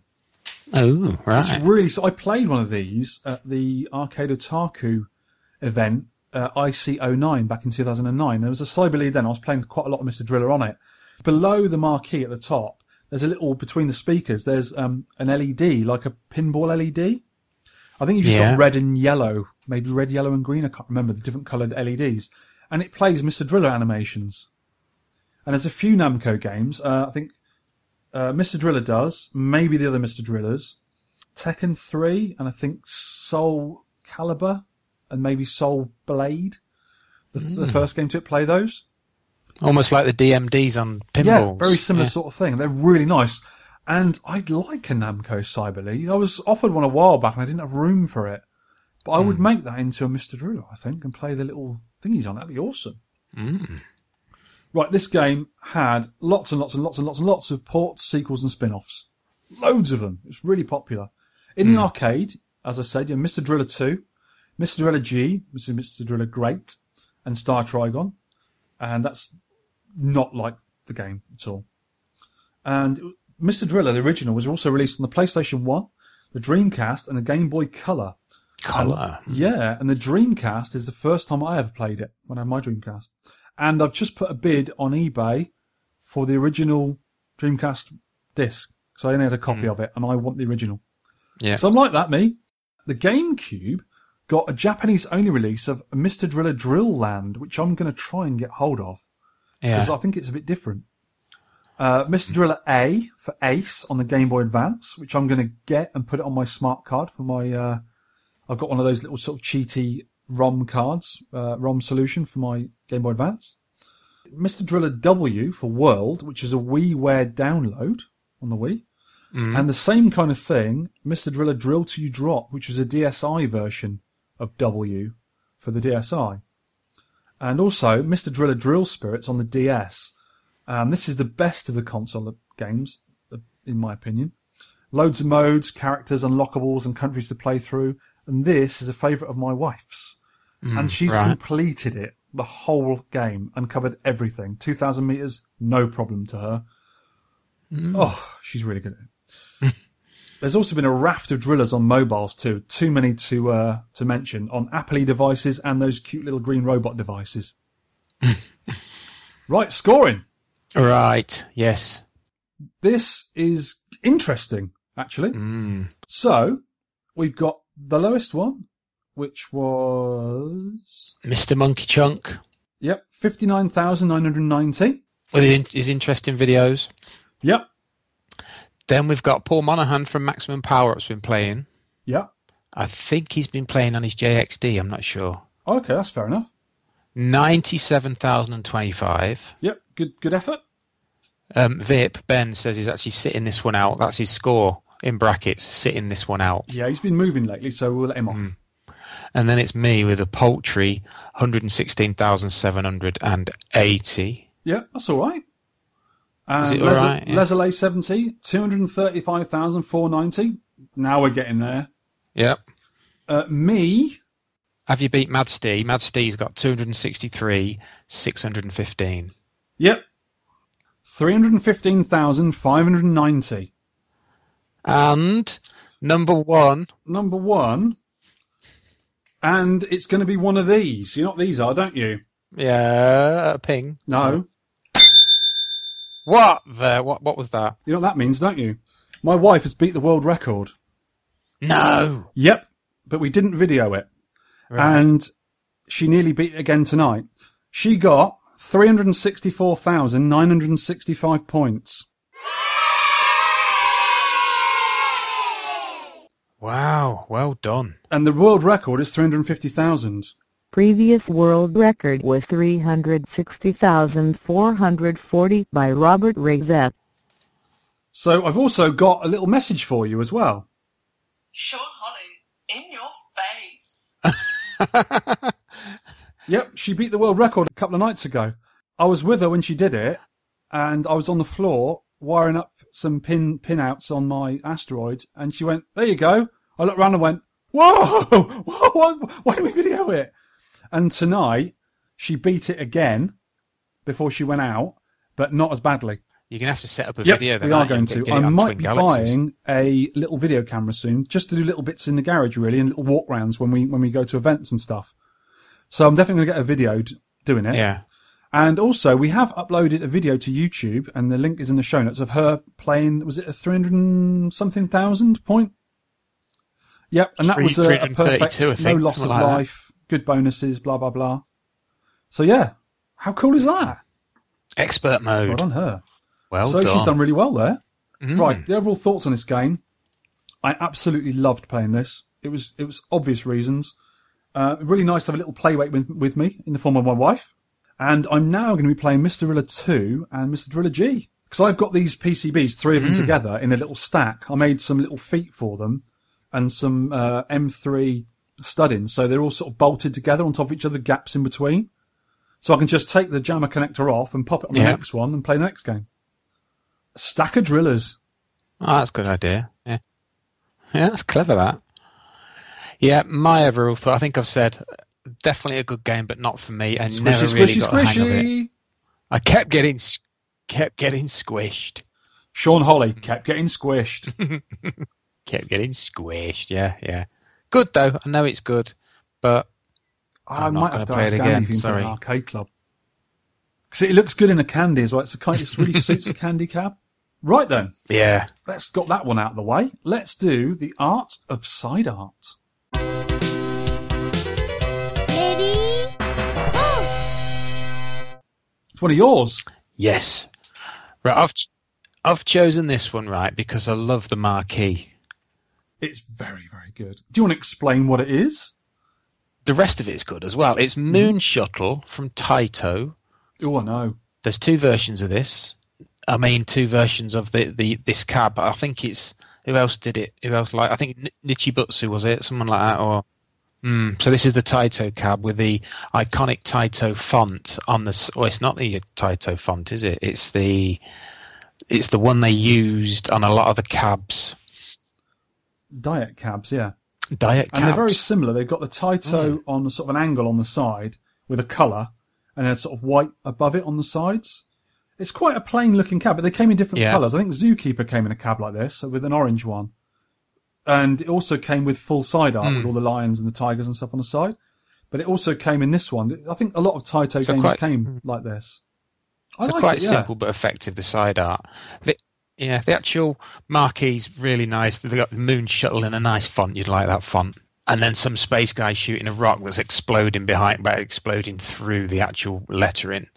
We put the pictures on the show notes, so everyone should look at this. That would be a good T-shirt, that, I think. Something like that. And the bezel, right, I've been trying to find a good picture of the bezel. You can see it on the flyer, and I found a couple of photos on Google Images. It looks a very colourful kind of space scene. In front of me, but yeah, it does look quite cool. And there's not a lot of pictures of this game about. It must be quite a rare cabinet, I think. I found a video of it. Todd Tuckey, TNT Amusements. Oh yeah, if anyone's going to have one, he'll have one. He's got a row of all these kind of cabaret Taitos. Oh, okay. Got a complete row of them. Yeah, cool. Jungle King, Oh yeah, that'd be good in one. Loads. Yeah. So I've found. Yeah, it's a still from the video, but even that is very dark. So you can sort of see there's rocks around the bezel and there's a bit of like shooting stuff going on. Excellent. The only thing I found, another thing I found when you put this one up on our notes, I didn't realise, the picture you put, there's a Taito Trimline cab next to it.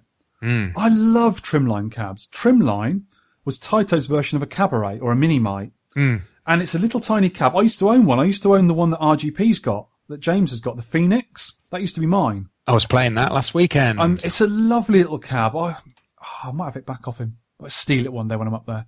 Yeah, it's been going for years. It's a really nice little cab. And I was intent on trying to collect a few of them, but they're very hard to find. And there were quite a lot made. I came across about 5 or 6 different ones. I think Jungle King came in it, Space Invaders, Crazy Climber, Pulsar, and now this game.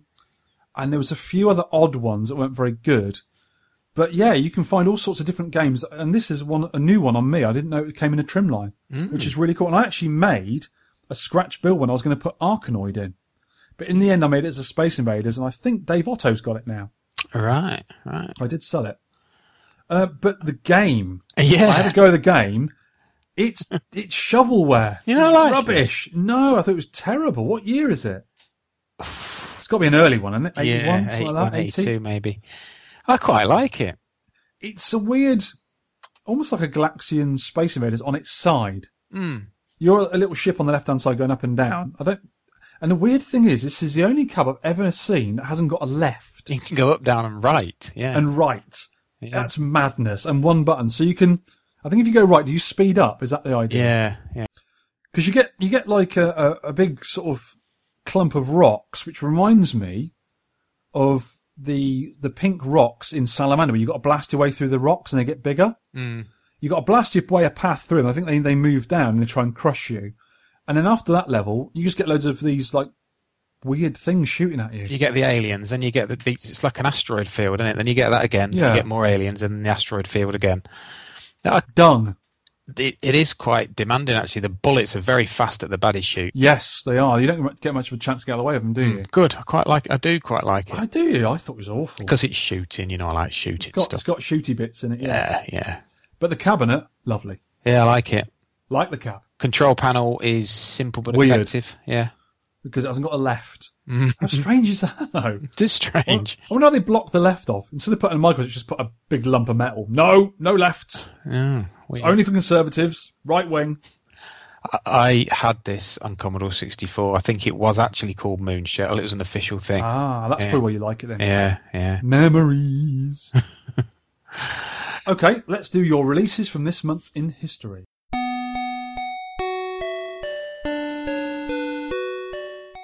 I did promise a tune for this, but I haven't done it. You haven't, have you? I was going to sing something. You're going to get your xylophone out. I've booked time in the recording studio, the Blackburn. Oh yeah, you mean the kitchen? The toilets of the local pub downtown. But it's not happened yet. I'm going to do it. I am going to do it. Right, we've done sort of. This is the third podcast in August, right? Just so I normally do 10 years, 20 years, 30 years ago, then 15 years, 25 years, 35 years ago. So I've done that. Yeah. So this one, the third podcast in August, I'm doing random Augusts from the 1980s. Augusts that were random. So August 1988. Yeah. Altered Beast by Sega. Okay. It's a weird game. He was rising from his grave, wasn't he, that guy? Rise from your grave. Da, da, da. Yep. August 1982. I've put Donkey Kong here. It's nice. Donkey Kong Jr. Oh, yes. I have a Donkey Kong Jr. cabinet. From somebody called Nine Ends. Nintendo. That's it. That's the fellas. Yeah, little jumpy, leapy fella. I actually think Donkey Kong Jr. is a better designed game than Donkey Kong. A lot of people do. I do. I think they're just as good as each other. In perfect harmony. Another one, like Mr. Driller, I recognise it as a very good, perfect example of its genre, brilliant game, but I'm not really into it. August 1987, Two Dragons, Double Dragon by Technos. Yeah. One of the first, I think that was one of the first ones that really popularised the beat 'em up, as I call it. Go right, have a fun. Back in those days, the good old days of yore, I loved a bit of Double Dragon. I mean, you didn't really get any games like this on the consoles and the computers, or not done as well.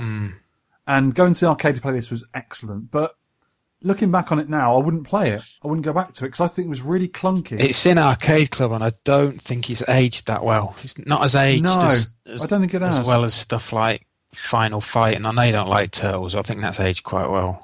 Stuff like that. Yeah, but it's still popular, isn't it? But Double Dragon, I think, and also the bug in Double Dragon, I think you can do the whole game just with a headbutt. If you just keep headbutting, you can finish the whole game easily. Oh, wow.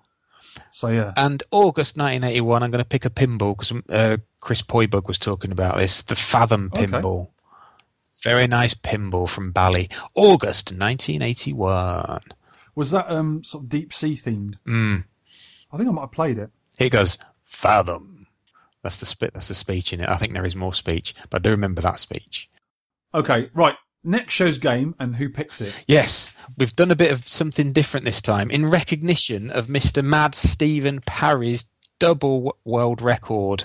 Jump Bug, after we played Jump Bug, he got a MAME world record on that, and also Mad Gear / Leadstorm, he's got a MAME Twin Galaxies world record on that. We've asked a listener, not just picked one from a listener list. And what did he choose? He's chosen, right, Snow Brothers from the wonderful Tower Plan, a platformer. Did you not twist his arm for a Tower Plan game? Come on. I would have done for a Tower Plan shooter. This is one I'm not sure I'm going to get into, but I'm going to give it a good go. Me neither, and I'm going to give it a good go. Yeah. It's almost similar in vein to Bubble Bobble. Bubble Bobble, isn't it? I like that. Let's give it a go, shall we? Let's give it a go. Why not? And before we go, in our fantasy cabs in our heads that we do, which is at the bottom of our webpage, I'm going to get rid of Food Fight out of my arcade. It's getting wheeled away and sold to another listener. And I'm putting Mr. Driller back in there. Very nice. And I'm going to do a nice little Cyberlead candy cab up so wife can come in and play with me. Well, what I'm going to do then, I am going to put R-Type Leo in, right? Oh, yeah. But I don't know what to get rid of. I can't get rid of that, all that. I'm going to get rid of, I think I'm going to get rid of 942? No. No. Are you No. Are you mental? Are you balmy? Star Force. I'm going to get rid of that for a bit, I think. Okay. Temporary. Get rid of Star Force and put in R-Type Leo. Okay.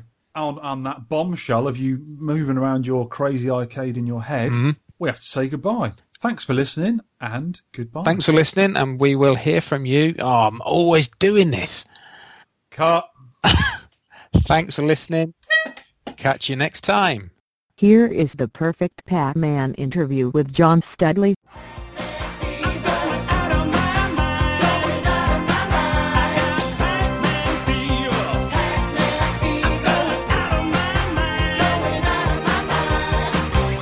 So, I understand you don't have Pac-Man fever anymore then, John? I've got a Pac-Man hangover, that's for sure. I bet you have. Obviously, Saturday, Perfect Pac-Man. It's taken so long, and it's been weird as well because the number of attempts I've had at Perfect and as close as I've got before. Yeah. It's been a weird experience because I did it on Saturday the 22nd, 6 hours 25, so it's not like I wasn't used to the longevity of the game. Yeah. On the Friday, I played a 2.2 million Perfect game while Tony Temple was there. Wow. And unfortunately, due to really slightly outside circumstances, because it was like it was called an after-show party, and although there wasn't many people there, it was extremely loud, and I couldn't concentrate as much as I would have liked to. So, without making excuses, my concentration waned a bit. And then, whatever board it was, 2.2 million, the board started, and I had no idea how to play. Oh, really? That's how weird it can be. And I'm sure marathon gamers have done this before, where someone may have just thrown a black blanket over my head. I had no idea what I was doing. Wow. And I just died in the corner. It's almost as if I'd never played Pac-Man before. It was really weird. But yeah, I put it down to fatigue and lack of concentration, which is just one of the things that you need for any type of game. But if you're playing a Perfect game, it's not just over after board 21.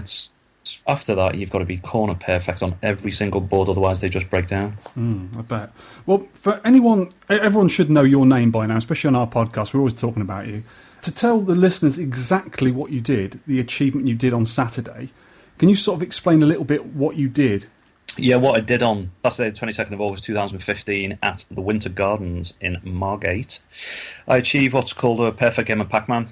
What that means is that on the arcade upright version of Pac-Man I play on the Cabaret, it means that with the original hardware I played from board 1, which is the cherry, to board 256, which is the 235th key, on one life without obviously losing a life.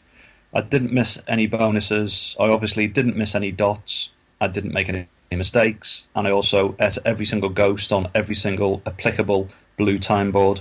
When I say blue time board, that means that when you eat an Energizer, the ghosts turn blue, and for a specific length of time it allows you to eat the ghosts. Now on 6 of the boards from board 5 to board 21, you've got what's called 1 second boards. Now these boards mean that when you eat a power pill, you've got a fraction over 1 second to eat all 4 ghosts.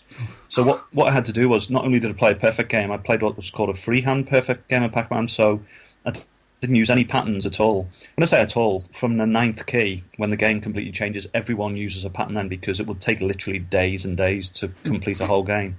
So you tend to just run a specific pattern from board 21 or the 9th key. So I played from board 1 to board 21, which took, I think it was around about an hour and 55, which wasn't too bad.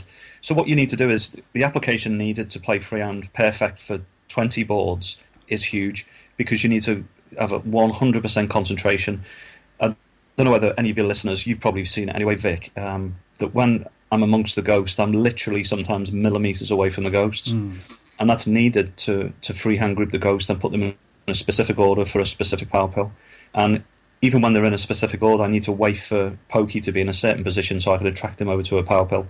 So just to wrap up the whole thing, without me, as I always do, tend to rattle on about the intricacies of the game. Yeah. I had to go from the beginning to the end of the game, freehand play, which typically takes 6 hours plus, without losing a life, without making any mistakes, without missing any bonuses, and complete the split screen as well, with 6 lives intact. And it's something that's only been done. It's been published as half a dozen times, actually 7 times, because Dave Cruz, bless him, lovely guy from over in America, he's recently just gone onto the TG scoreboard with a perfect game of Pac-Man. So congratulations to Dave Cruz as well.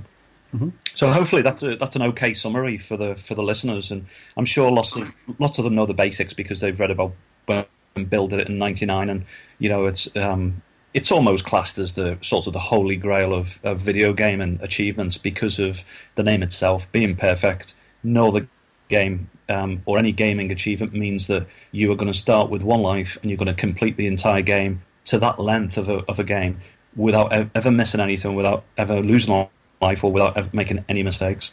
Wow. I only found out recently that your particular achievement in doing the perfect Pac-Man in itself is amazing. I can't imagine doing 5 levels of Pac-Man and getting them all right.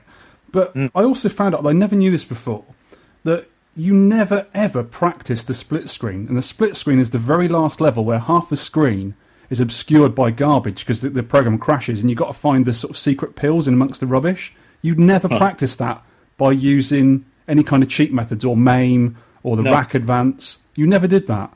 No, I never did it. And to be honest, Vic, and I can sort of clear up a couple of things as well because it's not an elitist way of practicing. Mm-hmm. What happened was, in the very early 80s when I first played and when I got the sort of the unofficial world record, I took it off Tim Balderramos of America. He had the official world record at the time, which was recognised. Yeah. There was lots of claims to who had the highest score at the time. There was Bill, there was Chris Ira, there was a guy called Bill Bastable. But these were all games that were noted, but they were never officially recognised. Okay, so they weren't witnessed and they weren't videoed or anything like that. Yeah. So Tim had the official world record at the time, and I beat that in June '83 when I was 14. Wow. But at the time when I beat that score, the only sort of way I played, I went into the arcade. I was lucky enough because I was young enough and we were there in the early 80s, like yourself and like many others. Mm-hmm. I was lucky enough to go into the arcade and drop 10 pence in the machine. Now, that's all I knew, whether it be Track and Field, Pac-Man, Berserk, any arcade machine. I walked into the arcade, I had X amount of money, it went in the machine, and depending on how long I lasted, depended on how long my money lasted, my pocket money, and it depended on whether I walked home from the arcade. Yeah. So we had a different application then because we didn't have MAME. We had the arcade machine, we had our friends with us who most of the time were standing there taking the mickey, trying to put you off. So the times in the arcade then, they were pretty difficult. It was a great way of learning because you were already handicapped. So what I did was I just played and played and played, and then when I eventually got to the split screen, I never knew about Rack Advance or nothing like that. MAME didn't exist, but Rack Advance, we never knew anything like that. So all we did, we just played and we got as far as we could. Now fast forward to the modern sort of time when I really got back into playing, which was 2007/2008. I found out that A, there was a perfect game, and B, MAME existed. I never knew anything about MAME. It was a new thing for me. And then found out it was an emulated version, and you could do this, you could do that. And I thought, straight away as a purist, because I never knew anything else, I thought, hang on a minute. We've got an arcade machine, which I played on, and then we've got this emulation version of computer where you can access different settings. Hang on, this is the right way to do it. That's not. But it was a personal thing because if you're new to playing Pac-Man, for example, and you want to get a perfect game, you're going to visit videos, you're going to visit YouTube because there's no arcades left, you can't watch people play. So I had to take a purist view of beating my old score. So that's why I'm going to make it quite clear. The reason why I didn't use Rack Advance, I didn't use MAME as a tuition tool, is because firstly, I already had the knowledge. I had the game prowess from when I was younger. All I needed to do basically was to just polish up on techniques and strategies which I'd basically forgotten about. So I basically just moved forward then and made sure that the game was polished, the strategies were back. And I also contacted Tim Balderramos in the US. Now, me and Tim have had quite a good relationship because, like I said, I beat his score back in the day. So we've kept in touch, and Tim included me in his book as well. And Tim's an awesome Pac-Man player, and it still is. He's done a recent marathon game of Pac-Man. I think it was 6.3 million. Wow. That's on the anniversary version where you can actually go through the split screen. They did that on Twin Galaxies. It was only 3 or 4 weeks ago, and they did that live as well. Wow, that's good. There was a few players. Don Hayes was streaming as well, so was Dwayne Richards, and also Abner Ashman, who's the world record holder on Miss Pac-Man. But yeah, I had that relationship with Tim, and what he did also was about 3 years ago, and I was speaking to him about freehand grouping. So I knew the basics of freehand grouping, but didn't quite have it polished. So he did, I think it was either 3 or 4 live streams on Twitch just directly to me. It wasn't a public performance. Mm-hmm. So he did. I think I stayed up till 2 or 3 in the morning when he was streaming, and he went through the basics of freehand grouping, because he'd used freehand grouping when he'd got his perfect Pac-Man. He used a combination. I think on some boards he used patterns, and on, I think it was the 1 second boards. Yeah, on the 1 second boards he used freehand grouping. Yeah. So based with that knowledge, because I wanted to keep it live, I didn't want to watch videos or anything else. I wanted to look over someone's shoulder and pick up techniques like you did in the arcade. Okay. Yeah. So Tim knew this, so he agreed to that. I watched them play live, picked up his sort of strategy, and watching it a few times, it's not as easy. You don't just watch it a few times and think, I can do that. You need to then go away, and then you need to keep practicing, and then add your sort of polish to the grouping techniques, which I did, and it basically took 2 years from then to finalise what you will see shortly on YouTube. So you'll be able to watch, not that you'll sit there for 6 hours and watch the entire game, but you'll be able to watch probably the first hour and 55. It's quite interesting because, like I said, that's the time from board 1 to board 20 when you'll see freehand grouping being done live. So you'll see exactly the way I played and the lead up to a perfect game. So hopefully that clears up a couple of things, especially with emulation. Yeah. I've got no problem with emulation at all. It's a fantastic tool. It lets everyone revisit the classics. But don't forget, I was playing against myself. I first had to beat my old score from 1983, which I did in FunSpot Live in 2009. And it wasn't to be, like I said, elitist or, like a smart arse. It was purely me playing against myself. So once I'd beat my old score, and believe me, when I was younger in the arcades, as far as I was concerned, I was the best Pac-Man player in the world, and I'd have beat anyone. So I was challenging myself, and I thought, you snot-nosed little bugger, I'm going to do this, because don't forget, I was basically 40 and just going over 40 years old, and I thought, I'm losing a lot of me. I feel like I'm losing a bit of memory here. Surely I can do this. So it was a huge challenge. I know what you mean, John. It's like when you get to sort of our age, and I'm roughly the same age as you. You sort of remembered back in the day, you were good at something, and you think, can I still do that? Absolutely. And half the time you can, but you do have to push yourself a little bit. You get a bit more fatigued. Your memory does go a little bit. I understand what you're saying. Well, just going back to what you said about, and Tony, what he says in that, the sort of the review that he did of the game. Yeah. He understands that there's certain reasons why it was quite a unique game, or a unique achievement for Perfect Pac-Man, because what I did also was, I set out to get my own cab. I went on to, I ended up on eBay and I bought a Cabaret version for £120, and I bought it from, I can't remember exactly where it was, just outside of London. It was a guy who basically restored modern fruit machines. And he came across it. He said it was in a barn somewhere, which I believe, because it was I'm sure you've seen the restoration. It was an absolute wreck. I did, yeah, you did a really nice job of it. Yeah, that was the part of the challenge. I'm going to get my own cab. It's going to be restored by me, by hand, with the help of several other fantastic guys from around the world, including guys from America who sent monitors and joysticks. And with that, basically, I built a cab. The cab was going to be used for practice, for live streaming. It was only going to be done live. And this was something I set against myself. It wasn't against anyone else, and it wasn't to prove anything, to say I'm going to be the best player in the world. It was purely against me, because I wanted to beat my old score. I wanted to do it exactly the same way as I did it in the early 80s. And I also wanted to do it on my own cab, and it had to be live. So even the practice that I did on Twitch, I got a near perfect game on Twitch where I fouled up on the kill screen, so I was perfect, actually on the split screen, should I say. Even if I would have got the perfect game on Twitch TV Live, I wouldn't have had it adjudicated as a perfect game. It would have obviously said to me, hang on a minute, you can do a perfect game now, let's go and do it. But it was also like a tuition tool, because quite a few of the guys on the forums were quite interested in watching, freehand player Pac-Man, and I've had a feedback from a few of the guys saying it was very helpful. So it was almost like a tuition thing as well, which led on to a near perfect game. But yeah, it needed to be live. It needed to be on original hardware, and I needed to push myself to beat my old self. That was the most important thing. So, when Tony says it was quite a unique way that I did it, it was purely because of the way it was done, and it wasn't to be or better anyone who say, well, I did it, it was all live, I didn't use an emulator, I didn't rack advance to practice the split screen. But going back to your original question about the actual split screen itself, I actually played 7 full games over 5 hours to practice the split screen. Wow. So that's how I practiced the split screen, I knew where the dots were, yeah? But it's one thing having a picture of the dots to say, this is where the dots are. But when you've played for 5 hours and then you all of a sudden, the split screen comes up, you know when it's coming up because of your score. Yeah. But when the split screen comes up, you have to try and remember where the dots are. And you'll even see in this recent live game of my perfect game, when you look at the split screen, when the split screen comes up, I'm going all over the place trying to I know where some of the dots are because you can actually see them. Yeah. But I had to try and remember where the dots were.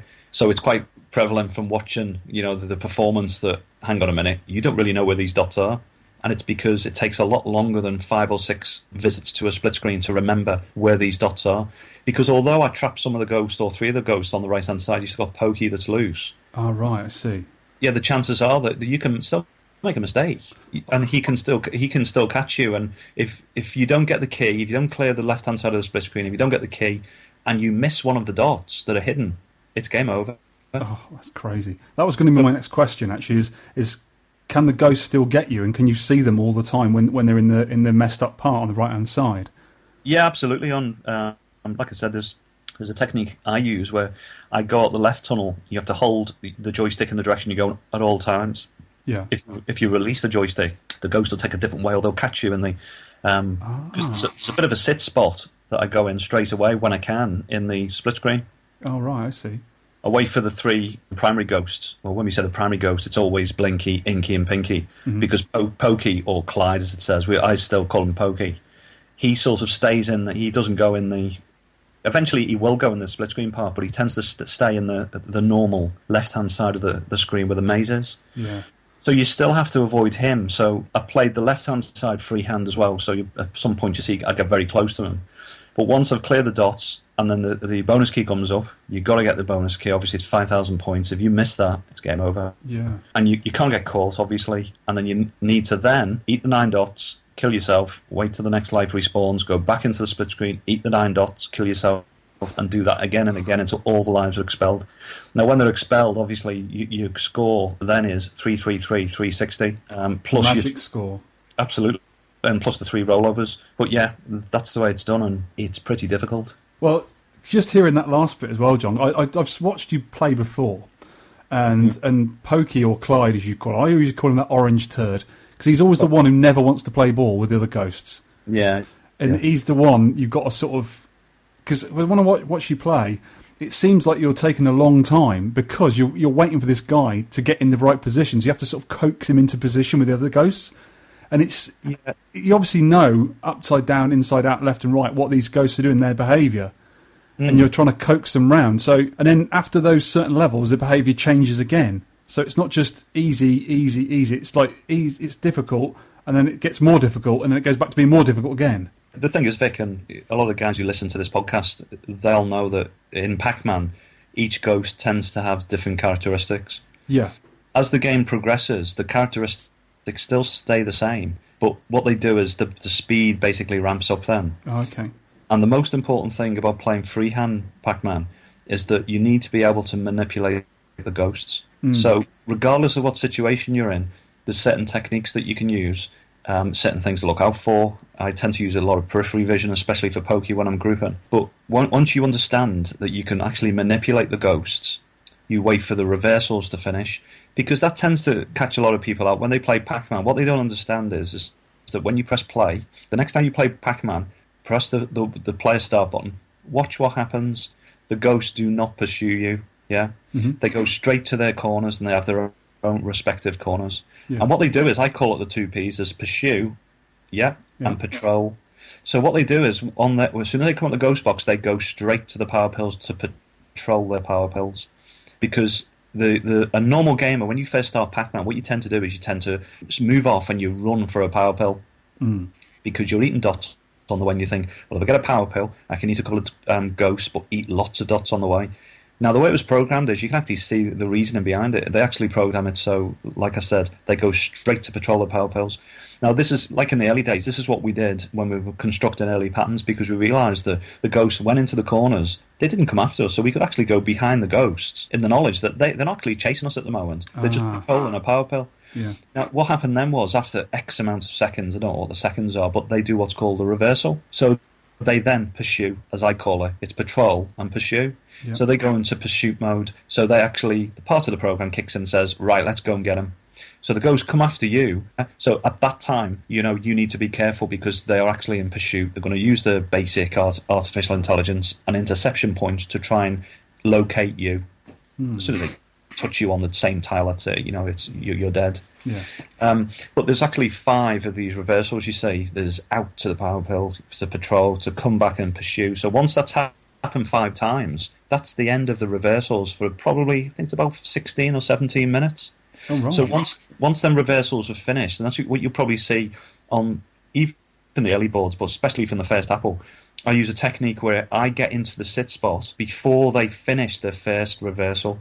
Now, you'll see I do it very early in the boards because if it takes any longer than what I do, they actually start the reversal into pursuit so they can see where I've gone. And the reason why I do what I do in the beginning, I only eat as minimal dots as possible, is because as that board progresses, you'll notice on Pac-Man there's a siren in the background, so it's woo, woo, woo. Yeah. You need to keep that siren as low as possible. It means that there's still lots of dots on the screen, yeah? Oh, I never knew that noise meant anything. Wow. Yes, as the dots are eaten, the game progresses, the siren gets higher and higher and higher. Ah, I'm learning something. Yeah, it's one of the reasons why, when I'm playing live, in a live environment, that even though when it's very noisy, I turn the volume of the cab up because I need to hear that. And it's very hypnotising, the woo, woo, woo. Yeah. But they're very important prompts as well for me to say, right, the speed is ramped up now, and I keep a visual eye on how many dots are left on the screen, because at the very end, I can't remember, but I think it's around about 30 dots. Blinky goes into full speed, which is basically 110% speed, where he will pass every other ghost. So to keep that three packed together in freehand group, and it's very, very difficult then. Yeah. So you've got to be careful that you leave as many dots on the screen as you can, so it doesn't get this, what's called Cruise-Roy, as they call it. Blinky goes onto full speed, and then I actually did it on the 4th key. James Brindle, he was watching, and he couldn't believe it, because I think it took about maybe 7 minutes for one power pill, because I had to group it in such a way that Blinky was miles behind the pack, but he was still pursuing the other 2. So by the time I got to the power pill, they were all together, and I managed to get all 4 ghosts, and that was part of that perfect game as well. Oh my lord. That sounds so difficult. It really does. I love learning new things about games, and these old games, I love these old games, especially the clever ones, because they must have programmed this in a certain way to put these little prompts in, and then never told anyone. Yeah, that's right. And even to the point of, like I said, as far as the game progression goes, and the siren gets higher and higher. Mm-hmm. I'm sure it wasn't they sat down and thought, right, okay, after you've eaten another 40 dots, where the siren's going to increase again. Yeah. I think it was more of because when you first start playing it and the siren gets higher and higher, it gets your pulse racing a bit, because it's it gets more frenetic. The siren gets higher and higher. But with more experienced players, you basically use that as a prompt, like I said, because the game speeds up, all the ghosts start to speed up. Yeah. So it's just really a warning as well that the game's progressing, and you've just really got to be careful. So that must make it obviously more difficult what you like more than anything else is a live environment. You've got people making a noise and different sounds, and people singing in the background and on stage with microphones and stuff. Yeah, the thing is with the live environment as well, Vic, you remember back in the day, the arcades were a noisy place. Yeah, definitely. They were always noisy. And sometimes when you went into the arcade, the game next to you would be on full volume, and your game would be on a low volume. So yeah. I think as a back in the day original retro gamer, I had an advantage over the modern guys purely, even though they've got the advantage of using MAME as a tuition tool. Yeah. Because we played in were really difficult surroundings at the time, but it was something that we grew up with, and it's something that was just instilled in us. Yeah. So maybe I had an advantage because I played back in the day. That's for people to to decide themselves. Yeah, I don't think we'll hold it against you, John. Yeah. And that's the live environment, Vic. It was purely to recreate how I played back in the day. And I think you know anyway, but I'll tell your listeners that the cab I played on wasn't a Midway cab. It was a bootleg cab. It was an original Puckman board. Yeah. But it was what would have been a really expensive clone, because not only was it a 19-inch monitor, it also had another 19-inch monitor above the cab. It was a huge cab. There was 2 of them as well. Wow. I remember them getting wheeled in. I was playing Berserk at the time. And then these brand new Pac-Mans got wheeled in. It was like, wow, huge 2001 monoliths. They were massive. Wow. But yeah, and that was the live environment. Brother played Pac-Man. He invited me to play doubles or two-player game. And then I sort of got into the game then, and I realised that, hang on a minute, look at all these people watching you when you're playing. So at first it was difficult to play because you had so many people watching, so if you made a mistake, you looked like a fool. Mm-hmm. But as you progressed, then you got better at the game, and you started to do basic patterns, and you watched other guys play. I watched the guy from America play. That was the summer of 81. Right. And I think he got 1.3 million or something. He was running a ninth key pattern, which was considered impossible at the time, because I think my highest was 290,000. Yeah. But yeah, I'm watching him, and there was a massive crowd watching. So that was the impetus then. And I loved it when I was a kid. You know, you thought you were a movie star because people, when you came in, it was like, yeah, John's going to play Pac-Man. So that was part of my game that I just carried forward. So when I came back to playing Pac-Man, I wanted to recreate that. So obviously when I played live, I had a monitor that people could watch. Yeah. But more importantly, when you're playing for a perfect game, if people want to watch, and I'm sure they'd be interested, they can watch on an external monitor, and you can be slightly roped off because you can't have anyone just walking up to you and patting you on the back. Definitely. It's game over, full stop. Yeah. You know, it's that, you know, you've got to concentrate that much for such a long period of time. And even, you know, I know this question's gone on quite a long time, but I'll try and get as much detail in as I can, just to so the guys can sort of imagine what it's like. When you've run 21 boards perfect, and like I said, it's typically just a bit less than 2 hours, it takes so much out of you that you get to the point, and you can. I haven't listened to it yet, but you listeners can hear it. Wait for the ninth key. When I finish, the eighth key, I'm going to run my ninth key pattern. You hear what I say, and if I remember right, I say, yes, go on, because I knew it was such a relief that I got to board 21, and it was so important then because the game went really well, and I thought, I've got this. Wow. If I get to board 21, I'm going to get a perfect game now, because I felt so good at the time, and it was a release of, come on, let's go. Yeah. And you can probably hear it, and after, obviously you'll have this on the recording, so you can go back to it.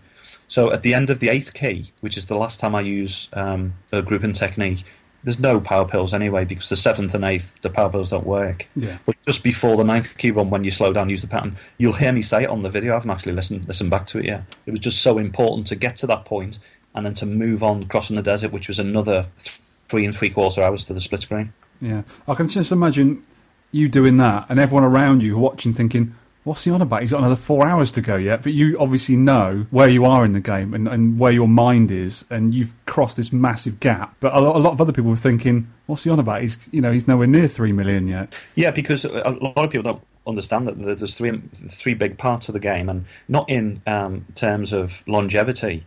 3 big milestones, and the first one is to be perfect, 356, 600 on the ninth, the end of the eighth key. Yeah. So that's where you need to be on board 21. That's the first part of the game. The second part is the crossing the desert part, where you literally do cross the desert. You're on your own. There's no help. You can't make a mistake. If you're not corner perfect, and I was saying to James anyway, if someone watches my pattern on the ninth key and think, oh, it's just a pattern now, I can do that pattern, I'll invite them. I'll go to another show, and I'll get to the ninth key, and I'll give someone the joystick, and let's see how long you last on the ninth key. And that's not to be elitist, it's just to instill in anyone going for a perfect game or anyone going for a massive score on Pac-Man, you have to be corner perfect, and you've got to do your pre-turns importantly, because your pattern will break down and the game ends quite quickly if you're not corner perfect. But when you get to that point, you play for 2 hours. That's why I was, come on, because I felt so good, and I knew usually my pattern doesn't break down because I'm quite good at pre-turns or being corner perfect. Yeah. But that's the second part of the game. Now when that's finished, it's 3 3/4 hours crossing the desert. Then you've got the split screen. It ain't finished yet because that's got to be done. And although it doesn't last that long in terms of longevity in minutes, it's so crucial because obviously it means everything there. And you may even hear on the video, because I remember James said he was behind me, he was videoing, I think it was the last 12 minutes of the game. Mm-hmm. He said to me, "You've got this, John." And I was thinking to myself, although I didn't want to hear any commentary, because it was so important, that part was so important that, when the split screen came up, I knew to myself, I've got this. I wasn't going to lose it. No way. Yeah. The thing is, when you get to that split screen, you get the secret pills. You've still got to do it. Was it 5 times to use your last lives up? Yeah, it's 6 times in total because you've. Oh, wow! You visit the screen with your first life. You've still got 5 in reserve. Yeah. So as soon as you come on, you have to go into the gobble part. I corral some of the ghosts together. I first eat the hidden dots. Yeah. Yeah. And then you'll see I cross into the normal part of the maze. I clear the maze side. as I'm clearing the maze side, the bonus key appears. So I've got to go over and get the bonus key, 5,000. Yeah. That's another, you do a little swallow. Yeah. Thank God it's done. And then you've got to clear the rest of the maze, yeah. And then once you've done that, you kill yourself, and then it's at 5 times in the split screen, then clearing the 9 dots with each life. Yeah. Again, without making any mistakes. Yeah. If you die while you're doing it, game over. Oh, God. That'd be such a bad feeling if you did that. If you miss the key, yeah, game over. Absolutely. I could imagine myself doing it, getting sort of like within a couple of millimetres of that key and it disappearing. I'd just push the machine over. I'd go, nope, I'm going home. Not enough. But I know you're not like that. I've seen you play, and I've seen you when you've not achieved it, and you seem to be fine. It's like, what happened, John? Oh, I did something wrong, I made a mistake, I looked the other way, I got, distracted, and I'll have another go tomorrow. Like, oh my God, you must be such a patient man. You've got to have patience, of course, but I think once you play, although it's not a true marathon achievement, to some people 6 hours plus is a marathon game. Oh God, yeah, playing Pac-Man it is, definitely. Yeah, but when you think of some of the marathon achievements that have been done, Missile Command 80 hours, Star Wars over 100 hours, yeah, the difference is that the achievement with Pac-Man is that it's very intense from the beginning to the end, and what makes it even more intense is that the fact that you cannot make any mistakes. No, there's no... Because like in things like Donkey Kong and stuff, you can make a mistake and then get yourself out of it and come back. I think the most important thing is, Vic, and the reason why it's the Pac-Man achievement, and the reason why Bill went on to have the the notoriety that he's got, is because he did it first. But everyone appreciated with the perfect game of Pac-Man is that you've not got 6 chances, you've got 1. So you can liken it to any other game where you can get a world record score, but you've got 5 lives or 3 lives to achieve that score. Yeah. With a perfect game of Pac-Man, you have to get a perfect score. The lives don't mean anything. The only thing they mean is, like people who've spoken to me, and I've tried to explain to them, them lives equal 90 points each to me. Yeah. That's all they mean. They don't mean, oh, I've still got 5 lives, I feel good.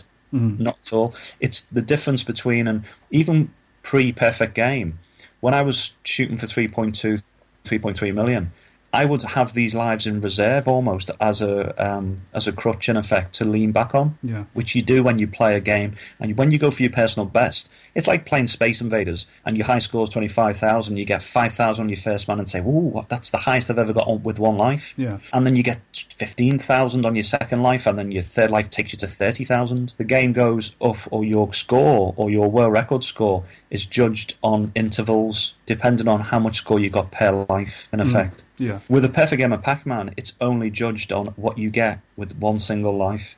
That's it. Yeah, that's what makes it, to me, the hardest thing to do. You see the guys playing Donkey Kong and getting big scores and kill screens and stuff, but they haven't got to be perfect. They've got to be good, and, not knocking these guys. I couldn't do it. They're absolutely amazing, but they're not perfect. They're not getting every single barrel, every single fireball like you did in Pac-Man. You've got every single possible thing. You couldn't get any more. That's right, and it wasn't really... It wasn't deliberate. It was a bit of a stunt in the beginning, because when Bill, Rick Fothergill and Chris Ira, when they were shooting for a perfect game, it was Canada against America, and it was on one side saying, we've discovered that, we've got the game to get, the perfect game. And then you had Rick Fothergill in Canada, and even Dwayne Richards.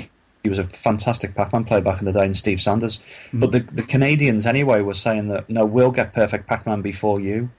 So it was a challenge then, because it was almost the unachievable. And you've probably heard Bill saying quotes where he says that, everyone was saying it was impossible, you can't be done. Well, don't bet your life on it. Because they knew that they could do it, but it was having the game to do it. And they didn't do it overnight. It took them a long, long time. Exactly the same way as I did it. Whether they used Rack Advance or whether they used emulation is for them to tell their story. But the way I did it, and like I've already explained, is I did it, and it was a personal thing, because I was playing against myself. So to be true to myself, I had to do it the old-fashioned way. Otherwise, I wouldn't have got any, it wouldn't have been as important to me. And it doesn't take away the achievement by anyone else who gets perfect Pac-Man, whether they do it on MAME, or whether they do it at home, or whether they do it in their loft, or whether they do it on the top of Mount Everest. It makes no difference. It's still an amazing achievement. So what I did, although people like to say that, that's amazing the way you did it, it was a personal thing, and it wasn't to be elitist or in the golden club perfect games. But whatever you say, John, I still think it's pretty amazing. It was tough anyway. It took a lot out of me. Bet. Well, this next question is two-sided. How long has your particular endeavour taken you? And the way I mean two-sided is from the day you said, right, I'm going to do a perfect Pac-Man on my cab, how long did that take you? And also, exactly how long, well, I know it's 6 hours something, but how long was that as well? The first part of the question is, when did I decide to do it? It wasn't really a decision, to be honest with you, Vic. It was sort of pushed on me by Tony Temple. Oh, that Tony. He's got a lot to answer for. Well, because I was pushing Tony to get to the, it's not a kill screen, it's the 256 bug on Missile Command. Yes. There were several people at the time. Tony was playing live in America. I won't go into the story with Tony with Missile Command, but his achievements on Missile Command were just monumental. To watch him play, the way he played, he was like someone who plays an organ, in an orchestra. To watch him play Missile Command, I thought, that's being world class at a game there. Yeah. So I was pushing him to get to that level 256 because there was a couple of guys snapping at his heels, and he was playing live in America as well, you see. Then I thought, okay, he was saying to me, well, have you thought about Perfect Pac-Man? I was thinking, well, no, because, emulation and Racket Dance, I'd have to do it, the hard way type of thing, back in the day way. And because in 2010, I'd just, within 12 months, I'd beat my old score live at FunSpot. Yeah. So the decision was then, shall I go for a perfect game because it's going to take a while. So, he kept saying to me, I reckon you can do it. You've got the game. You've been over to America. You played live. Yeah. The guys were very accepting, saying, it's brilliant that you've come over here and you've proved yourself. So I thought, right, I'm going to give this a go then. So it was probably 2011. Yeah. I thought I was about going for a perfect game. So it's been the best part of 4 years. So at any point, did you ever think to yourself, I ain't afraid of no ghosts? Yeah. That was in 1982. Yeah. Because literally, at the time, Vic, it's a good job I didn't meet myself now because I'd have probably just punched me lights out. I was so cocky then in the arcades. Well, we all were kids, weren't we? We were allowed to. We were kids. Loads of people used to watch me play. I used to go there on a Saturday, and there used to be loads of people watching, and I just thought I was the dogs. So yeah, I was happy. I wasn't afraid of any ghosts or anything. Then I knew I had a good game. So fast forwarding to when I thought, right, I'd go for a perfect game. It was really application, and as you know, when you get older, you've got lots more responsibilities. You've got work, you've got your private life, everything else, and you've got to juggle everything. And it's a really important thing when you listen to the King of Kong. Lots of people knock Bill Mitchell for how he appears on the screen, but I tell you what, some of the things that he says on there are absolutely true. Yeah. And one of them things is when he talks about going for a world record, whether you're going for a world record on Donkey Kong or if you want to equal the world record on Pac-Man to get a perfect game, you're going to have to pay the price. And you do along the way. You have to, because you can't just go into it and think, I'm going to do this in my spare time. I'm going to come home from work and do a bit of practice. You have to knuckle down and you need to make certain sacrifices to do it. Otherwise, it just won't happen. And that's the reason why there hasn't been many perfect games.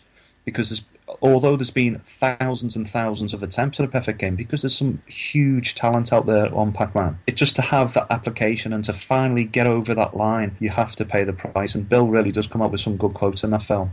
Yeah, I've actually met Billy Mitchell, I think it was CGE UK 2004, 2005, and he's a really nice guy. I think everyone who listens to us, John, knows that King of Kong is a great film, but it's not true in any sense. I mean, he's a really nice, but I met him, talked to him about all sorts of stuff. I met Walter Day, absolutely lovely guy, and they're brilliant. I don't think anyone's got any sort of thing against Billy Mitchell because he's an absolutely great games player, and he's got an awesome beard. So how long did this... It was 6 hours, what was it? I haven't quite added up the final minutes, but from when I started, I was thinking it was 3:25 p.m. So when I finished, it was 6 hours and 20 minutes. Wow. We'll have to get the official timing, but it was approximately 6 hours and 20 minutes. Did you have any idea of what the time was? Or was it just sort of all around you and you didn't think about it? Well, you mean the time as in it's 8 p.m, for example? Yeah, so I've been on this thing for 5.5 hours now, that sort of stuff. No, what I do is, because of... I'm not completely conscious, but I need to be aware of the time because of the venue. Yeah, oh, right, yeah. And because I didn't start the game until, I think it was 3:25. Yeah. When I started the game, I thought, right, okay, 6 hours on top of 3:30 is 9:30. They're open till 11. Yeah. So I'll be all right. So I sort of check the time along the way. Yeah. So this is one I got from Sean, actually, this question. How did you keep your nerve when you knew the end was coming up? And what was your and everyone else's reaction at the gruelling end? It wasn't like in Blackpool where there was a huge crowd. There wasn't many, like I said, this was an after-show party thing, and there wasn't many people there. So although James had a quick walk around and said to the likes of Andy Brown and Gordon Sinclair, listen, John's coming up for the end of the game, he's perfect. Then the guys who were there, I think there may have been a dozen guys who were watching at the end. There was lots of live online gaming going on at the time, so them guys weren't going to leave their games. Yeah. So in answer to your question, how did I feel at the end? How did I keep my nerve? Yeah. Well, purely it was based on you've got adrenaline for so long, and it's so difficult to explain that when you run your pattern for 234 boards, you have to keep your concentration throughout. You can't really turn around, start looking at things. You can't see a nice-looking girl and think she's nice. You have to block everything out of your mind. And that's the reason why sometimes it can seem like making excuses. You may hear someone shout something loud. Someone might walk past and say, oh, I've just been to see my mum in such and such. And then you think mum, and you think my mum. And then you start thinking of something else, and then you've lost your concentration. Yeah, it's so easy. So you have to almost train your brain. I don't drink for days before, don't drink any alcohol. I go to bed early, I'm boring. You know, the guys at Blackpool now, John, are you coming out for a drink tonight? No, I'm tucked up in bed. It's perfect pack day tomorrow. Not now, because I'm a bit more sociable because I've done it. But you have to make sacrifices, and like Bill says, you have to pay the price, and if you don't, you won't achieve. But when I actually got onto the split screen, it's like James really sums it up. He said, "You've got this, John," and I knew then I've got this. Short of something catastrophic happening, like my hand slipping off the joystick, I know I've got this. This isn't going to beat me now. All I need is 90 points, because I'm really confident of clearing the maze side of the split screen. As long as I don't slip up, finding the dots in the hidden part, I knew I'd be okay. And does anyone come around saying there's a kill screen coming up if anyone's interested? I bet no one dared say that, just in case. Well, to be honest with you, it was actually said in Blackpool, and that boosted my game, because I remember it was probably about 10 boards before the split screen in Blackpool. Mm-hmm. I looked around and I nearly fell over because I couldn't believe how many people were watching the game. You've probably seen the still pictures. Yeah. There's about 60 people watching the game, holding the smartphones up, recording the game. And I thought, what the F? I didn't realise so many people were watching. There was a couple of kids who sat down by the roped area, and they were sitting by the rope, and I thought, weird. And then when I turned around, I saw so many people. The difference with me is it doesn't put me off. It gives me the boost I need. And it's almost like when I'm playing, if I was to turn around and no one's watching, I think, well, I may as well be playing at home. What's the point? Because in the arcade, people will be watching. Yeah. I've had a very, very small account of that for myself, not anywhere near as big as that. But I was playing Donkey Kong on a cab at the Hog, the Heart of Gaming, which is quite near me. And I was trying to beat the record of the owner. That's all it was. It wasn't anything big. It was about 200,000 or something. And he sort of came out and talked to me and said, "Oh, you played Donkey Kong?" I sort of talked to Mark and sort of got to know him a little bit. And I was playing later on. I was doing really well. I thought, I'm doing well here. And it all went quiet behind me. And I thought, something going on. And I heard someone say, "Shut up, you put him off." And I thought, oh, God, everyone's watching me now. And I actually did it and beat it. And I died and I said, damn. And I turned around. Everyone's giving me a round of applause. I was like, oh, wow, that's good. And that was just a tiny little thing, It wasn't a massive achievement at all, but it was such a nice feeling to know that people were watching you and watching what you were doing and how you were doing it. Did you find that it had a positive effect on your game, or did you find that it did actually? Because I wasn't really worried about it, because I think at the time I'd already beaten his score, and then I was just doing a bit better and thinking, I will just keep going for it now. I'm going to go for it, and I did, and I got quite a bit more again.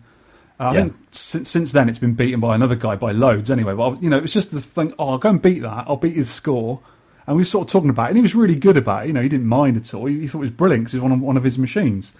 But it did sort of give me a bit of a boost actually, because you sort of think, well, these people are watching me. They can't do this. What I'm doing, they haven't got the skills I've got, and believe me, they're minimal, honestly. But they sort of don't know the rules of Donkey Kong, because especially if you watch King of Kong, you know how certain barrels do. You can control them. You've got the little tricks you can do and all that sort of stuff. And I knew them because I've been into Donkey Kong for quite a while, and I've watched the King of Kong multiple times, and I've been on the Donkey Kong forums, trying to find little hints and stuff.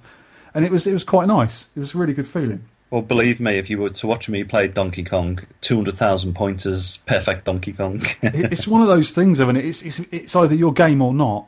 You know, I'm good at like 2 games maybe, and I'm still not world class. I'd like to be, but I think just more practice. That's all it is. You've got to make the sacrifice, Vic. Yep, absolutely. I think it needs to be put a PCB in a cabinet and leave it in there. And every time you go on that cabinet, you play it and you play it and you play it. And you don't keep killing yourself when you've had a bad game and starting again. You just got to go for it and practice and just keep going. You've got to have an understanding wife as well. Absolutely, she is, actually. Very understanding. I was going to say, you obviously do your attempts at live events, and I must have seen you about 5 or 6 times at different events, at Blackpool and Play and all these sort of other places. But you must have practiced at home on your little cabaret, because your cabaret goes everywhere with you, doesn't it? You used to pop it in the back of the car and bring it with you, with a video recorder and your little drinks holder on the side and the screen on the top to let people watch you play. But you must have played at home quite a lot. No. Really? It's just so, put the record straight so people know, you see, people who watch me play must think, God, he must play for months and months at home all the time, and his wife. Yeah. So, well, I've never played a proper practice game at home. Wow, really? Never. Oh, my Lord. The only time I've ever used my cabaret, Pac-Man Cab, is when I played live on Twitch TV. Ever. And I've never played at home.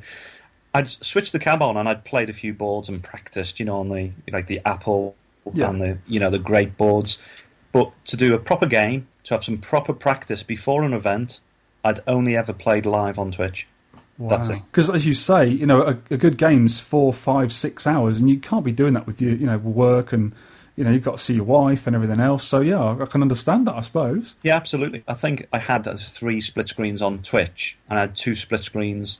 One was on a... And it's another thing to put the record straight as far as emulation is concerned as well, Vic, because the first cab I had when I got back into the hobby was a Japanese candy cab. Oh, right. So, not that I'm against MAME or emulation. I actually got that off Tony Temple. That's when I first met Tony, because I bought a candy cab from Tony. Oh, right. So I only really got that because it was going to then be my Pac-Man machine, so I could practice. Yeah. But obviously not use the emulation side. It's not as if I'd completely dislike MAME. So the record straight, my first cab was actually a MAME candy cab. Yeah, MAME is great for stuff. Even I like playing the real boards, because our challenge this week is Mr. Driller, and I was playing it on my horizontal pony with an original board in there, and my wife was playing it. She's really good at it as well, which is it's lovely to have her play with me. And I thought, I'll play it on this one next to the cab next to it is a Naomi with MAME in there, and I was playing it, and it didn't feel anything like the one next to it, because when you play a game, you might have played it years ago and you play, this is just like I remember. But when you play an original one on an original cab, or original hardware at least, there is a lot of differences. And we both enjoy it better on the PCB. Definitely. Do you know as well, Vic, there's certain things as well, and it's like I was saying before, we're quite lucky. We're unlucky because we're older, but we're quite lucky because we remember what it was like to play in the arcade. Yeah. So you've been to FunSpot before.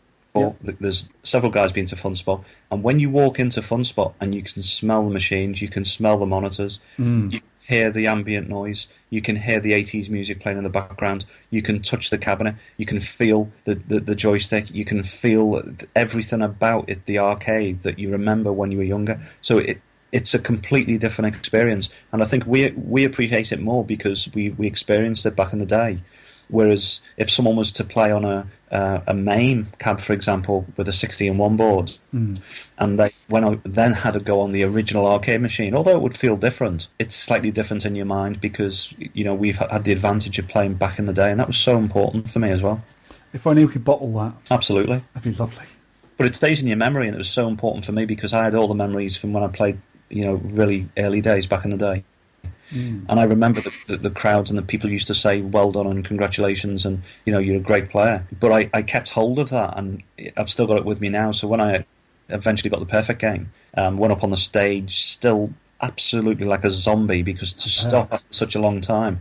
And you'll see on James's, I'm sure James is going to publish the footage eventually. Yeah. You'd almost think that I'd be jumping up and down cheering. Not at all, because you're so still in the zone, and it took me near the best part of 48 hours to come down from that. Wow. Did you believe it when you first did it? Do you actually believe, you think, oh my God, I've done it? Yeah, I mean, I knew I'd done it, but it doesn't sink in properly when you think of the gravity of... Because you think then how long it's took you. False promises almost, because each game, you've said it yourself, when do you think you're going to get the perfect game? Is it this game? And I always say, yeah, every single game I play, I honestly believe this is the game. Once that goes out your head, you may as well forget it. Yeah. Because you've had a few near misses, haven't you? Yeah, I had a near perfect game. I had a perfect eat in Blackpool, which means everything was eaten perfectly, but I lost a life on board 20. Yeah. And that cost me 90 points on the split screen. So how do you deal with those situations? Because you're not like me. I mean, I'd be just sweary Mary, banging a controller and just walk off in a huff and then sort of calm down later on. Not at all, because the way you need to look at it is that if you're moving forward, it's progress, yeah? Yeah. So if your score keeps getting higher and higher, I've said it to other Pac-Man players, and even the guys who are getting split screen scores, but they're saying, "Oh well, I only got 3,250,000, for example. I'm only 80,000 away from your score," which is big as far as perfect game is concerned. Yeah. But you need to keep either writing your score down or submitting your score to a database, whether it be UK VAC or Twin Galaxies, whichever takes your fancy, and then you need to get yourself established. Yeah. People realise who you are then, that you're a serious player and you're, most importantly, a contender, yeah? Yeah. And then when you can, go to these events, whether or not you're fortunate enough to go to America, show your face, get to Blackpool. There's lots of original cabs there. Get there. There's plenty of people there. You'll meet so many like-minded people as well. And keep playing, it's the most important thing, and keep pushing your score forwards. Definitely. For all these years you've been trying it, you've been doing a little bit of charity work to help out. Can you tell us a little bit about that? Yeah, sure. Well, one of the important things for me is when I got back into it, is even when me and Tony went over to Fun Spot, we went with a few other guys as well, Paul Drury being another. There was lots of fun being had, and obviously we'd spent X amount of money on having fun with video games. Yeah. It's fun to a certain degree, but when you play competitively, the fun starts to drop a little bit. But what I thought was that it wouldn't be great if people do these things, they go on, they do the marathon, they do egg and spoon races, in doing a London Marathon, they raise money. So why not just play Pac-Man? Have the serious side, obviously going for these huge scores and perfection and everything. But just to make it a bit more interesting and to make it more rewarding. It's been really rewarding for me because I lost my mum in December 2013 and I lost her from a brain tumour, cancerous tumour. So I thought, why not now? I'm just going to raise a bit of money, raise a bit more awareness, and at the same time really dig deep. And it's rested on my shoulder also when I've been playing, because as much as I've been really up for getting a perfect game and joining the sort of like the elite club in effect, getting a perfect Pac-Man, the fact that I've got there and raised money and raised awareness and people have enjoyed it and we've had some fun and a bit of a laugh along the way, it's been so important. So for the likes of the British Heart Foundation and Bright Red Blood Cancer Research, the totals over the years, and I think it's been over 3 years, is around about £2,200 now. Wow, good-o. People are still donating because now Tony did the post on Twin Galaxies as well, just to raise a bit more awareness. People still throw in a few pounds, and I had it on a poster as well under the monitor when I was playing, that people can actually text as they're standing there watching. They can text IPAC 83. I think it was 7,070 the number, and it's all free to donate. So that you can donate £1 while you're watching. So I thought it was really good. Maybe I could have had a bucket next to the machine, but it's something that raise some money for charities that I'm sure affects lots of different people around the country, around the world. Absolutely, yeah. What we'll do, John, is we'll publish the details for these charities on our website as well. So if anyone wants to throw a few quid in for those excellent charities, they can do. Yeah, great stuff. And just continuing from as far as the charity thing was concerned, you watch a lot of world records on video games, and you've got to have 100% concentration, and you can come across as being quite stern and quite a boring guy because you need to be focused all the time. But it adds the human element to it as well for me. That this isn't just about me and just about me getting a world record score. It's about everything. It's about people. It's about the hard work that not only I put in to get a perfect game, but the hard work that all the people have to contribute to my game. So it was a bit of a way of me returning the favour, and I thought a charity thing was ideal. Yeah, brilliant. So now you've achieved Studley's mission, what's going to happen to your Pac-Man Cabaret machine? Are you going to put it on a plinth in your trophy room and never play it again? Or At least you won't have to kite it around to all the different events anymore now you've done it. I've not really decided what to do with it, to be honest with you, and I don't really want to sell it because... No, it's a beautiful machine. I've seen it so many times. It's a lovely machine. You can't get rid of it. At the same time, Vic, I don't want to keep it and put it in a glass box and say, there's my perfect Pac-Man machine. It will probably end up being auctioned for charity. I expect that's the way. You can always put Frogger in it. Play Frogger. Just convert it with a 60-in-1. Oh, no, don't do that. I'll lend you my Frogger board. So, what is next for you? Do you fancy your hand at any other records now? Mate, you're pretty good at some of the games I know of already. Yeah, probably going to move on to one-round track and field. I think it's going to be next. And Yeah. the reason why I've gone for that one is purely because of age, and you need to have fast fingers to get a big score on one-round track and field. Absolutely. And it's not going to take you too long either, because one round of track and field isn't that long, is it? Yeah, but the thing is, when you say that, when Hector got the world record, I think he was trying for 2.5 years.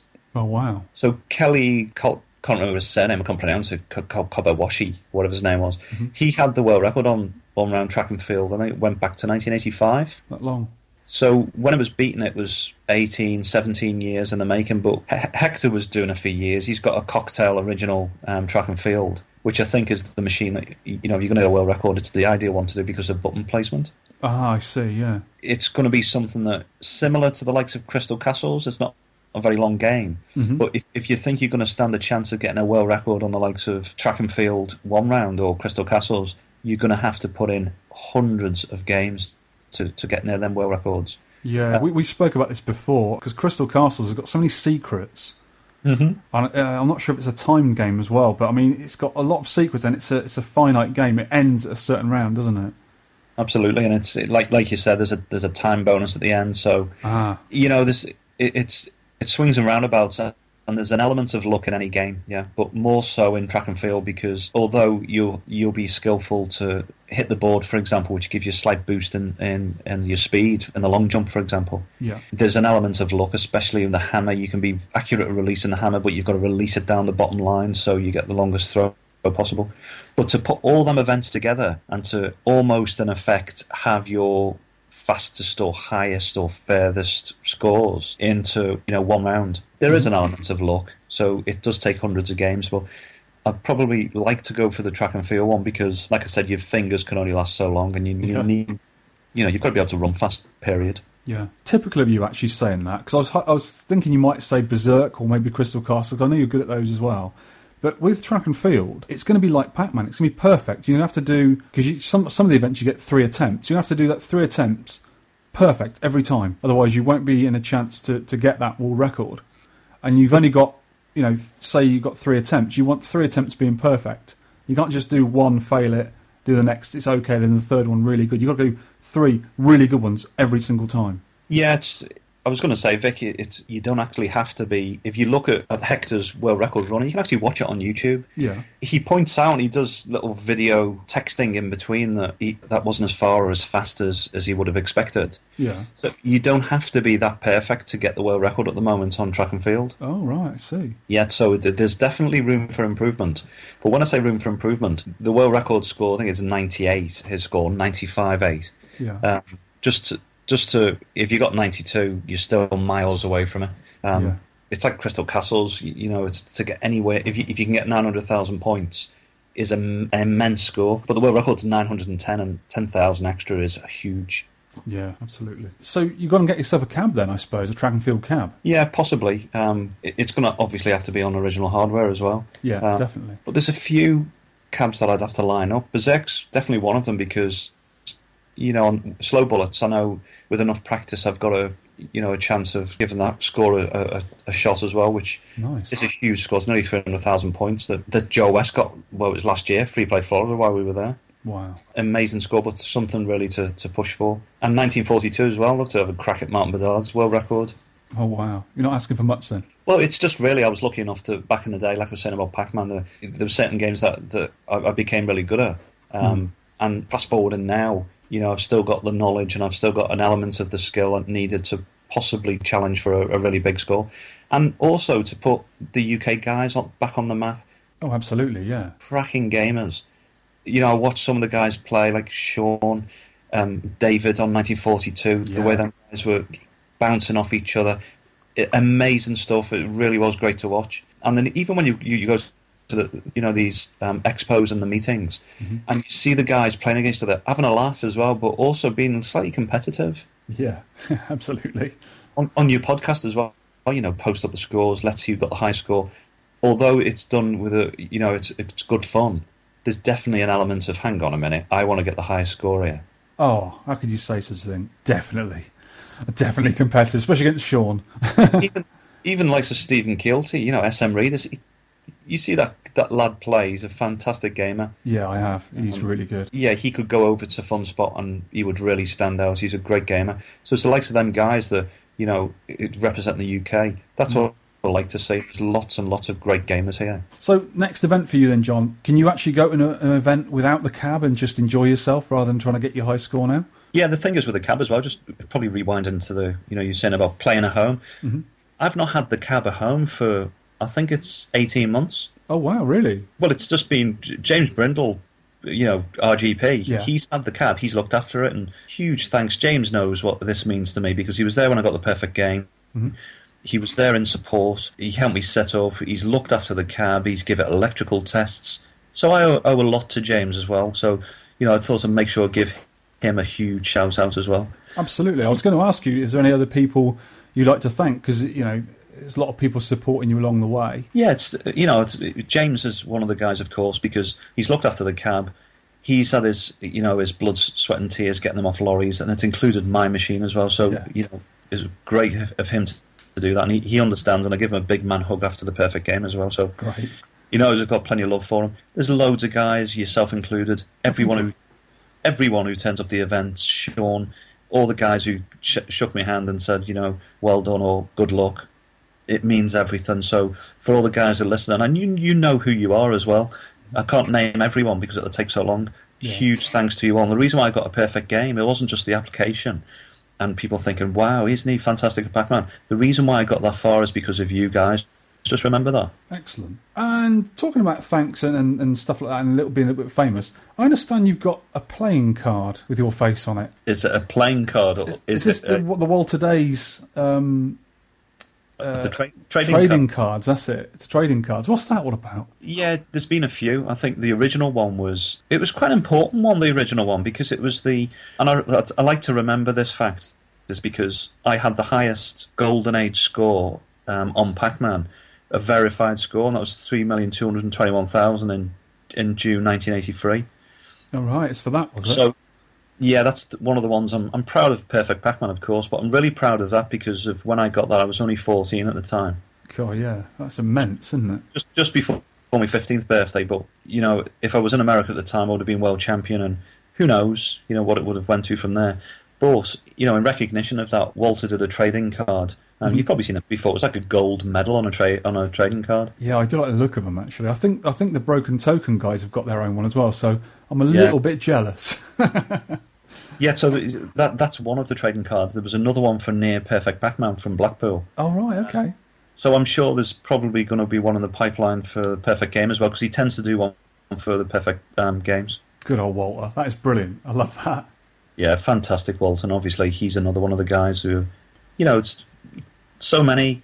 Even when I was in Free Play Florida last year, Bill was so supportive. He said that you're going to do it. This is how you're going to feel. He was very supportive. And when he did his talks, and I was actually playing at the time, I couldn't be in the hall when he was doing his talks, but, he really did lift my game as well. It was important that I had sort of endorsement from Bill as well. Yeah, he's a bit of an ambassador, I think, for high score as well, Billy Mitchell, isn't he? Absolutely. And it's, for people who think, he's not a nice guy and everything. Oh, he is. If you meet him, he has a chat with you. You talk about, what games you play or what your gaming accomplishments you want, what you want to do. And he really is an ambassador. Once you've got him on board and that, it really will, it really helped me anyway, for sure. So all we need to do now, John, last thing I was going to say is we need somewhere to watch your record, but it's not quite up on YouTube at the moment. No, like we were saying before, Vic, obviously we've come on to the podcast. Mm-hmm. I'm halfway through at the moment. I've actually converted it because it was a AVC HD file on my JVC camcorder, but I didn't have the software, so I've downloaded the software and I've converted it to an AVI file. Yeah. So they're huge AVI files. They're 3.5 gig each. because it's obviously because of the length of the video. So I'm halfway through that anyway. It'll be on YouTube. I expect it may, if I stay up late enough tonight, I want to get it up on YouTube because I know it's safe then, and I need to get it over to TG so they can just verify it and update the scoreboard with the new score. Yeah, excellent. Hopefully by the time this podcast comes out in the end of the week, it should be on anyway, so we will put some links on there when we find out when it's on. It'll definitely be on by then, Vic, for sure. Excellent. Well then, John, I've asked you enough questions, I think. I'll let you off. Thank you very much for joining us. Fantastic, and thanks for the opportunity as well. And, just to finally sign off, I'd like to thank everyone personally. And when I see you at the next event, I'll buy you a drink. It may be water, because it would be too expensive to buy everyone an alcoholic drink. But absolutely. Thanks very much, and I've appreciated all the support. And if you need any tuition on Pac-Man, or if you want to go through any tuition on games while I'm there, by all means, I'm there. Cheers, John. Thank you. You're welcome. Thanks very much, Vic. You can download or play the podcast, read all the show notes, and leave feedback at www.tenpencearcade.co.uk. You can email me at vertvic@tenpencearcade.co.uk. You can also reach us on our Facebook page. You can tweet me at tenpencearcade, and you can tweet Sean at Sean Holly. We'd love to hear from you for game suggestions, arcade pickups and stories, or any of your personal thoughts on anything we may have covered.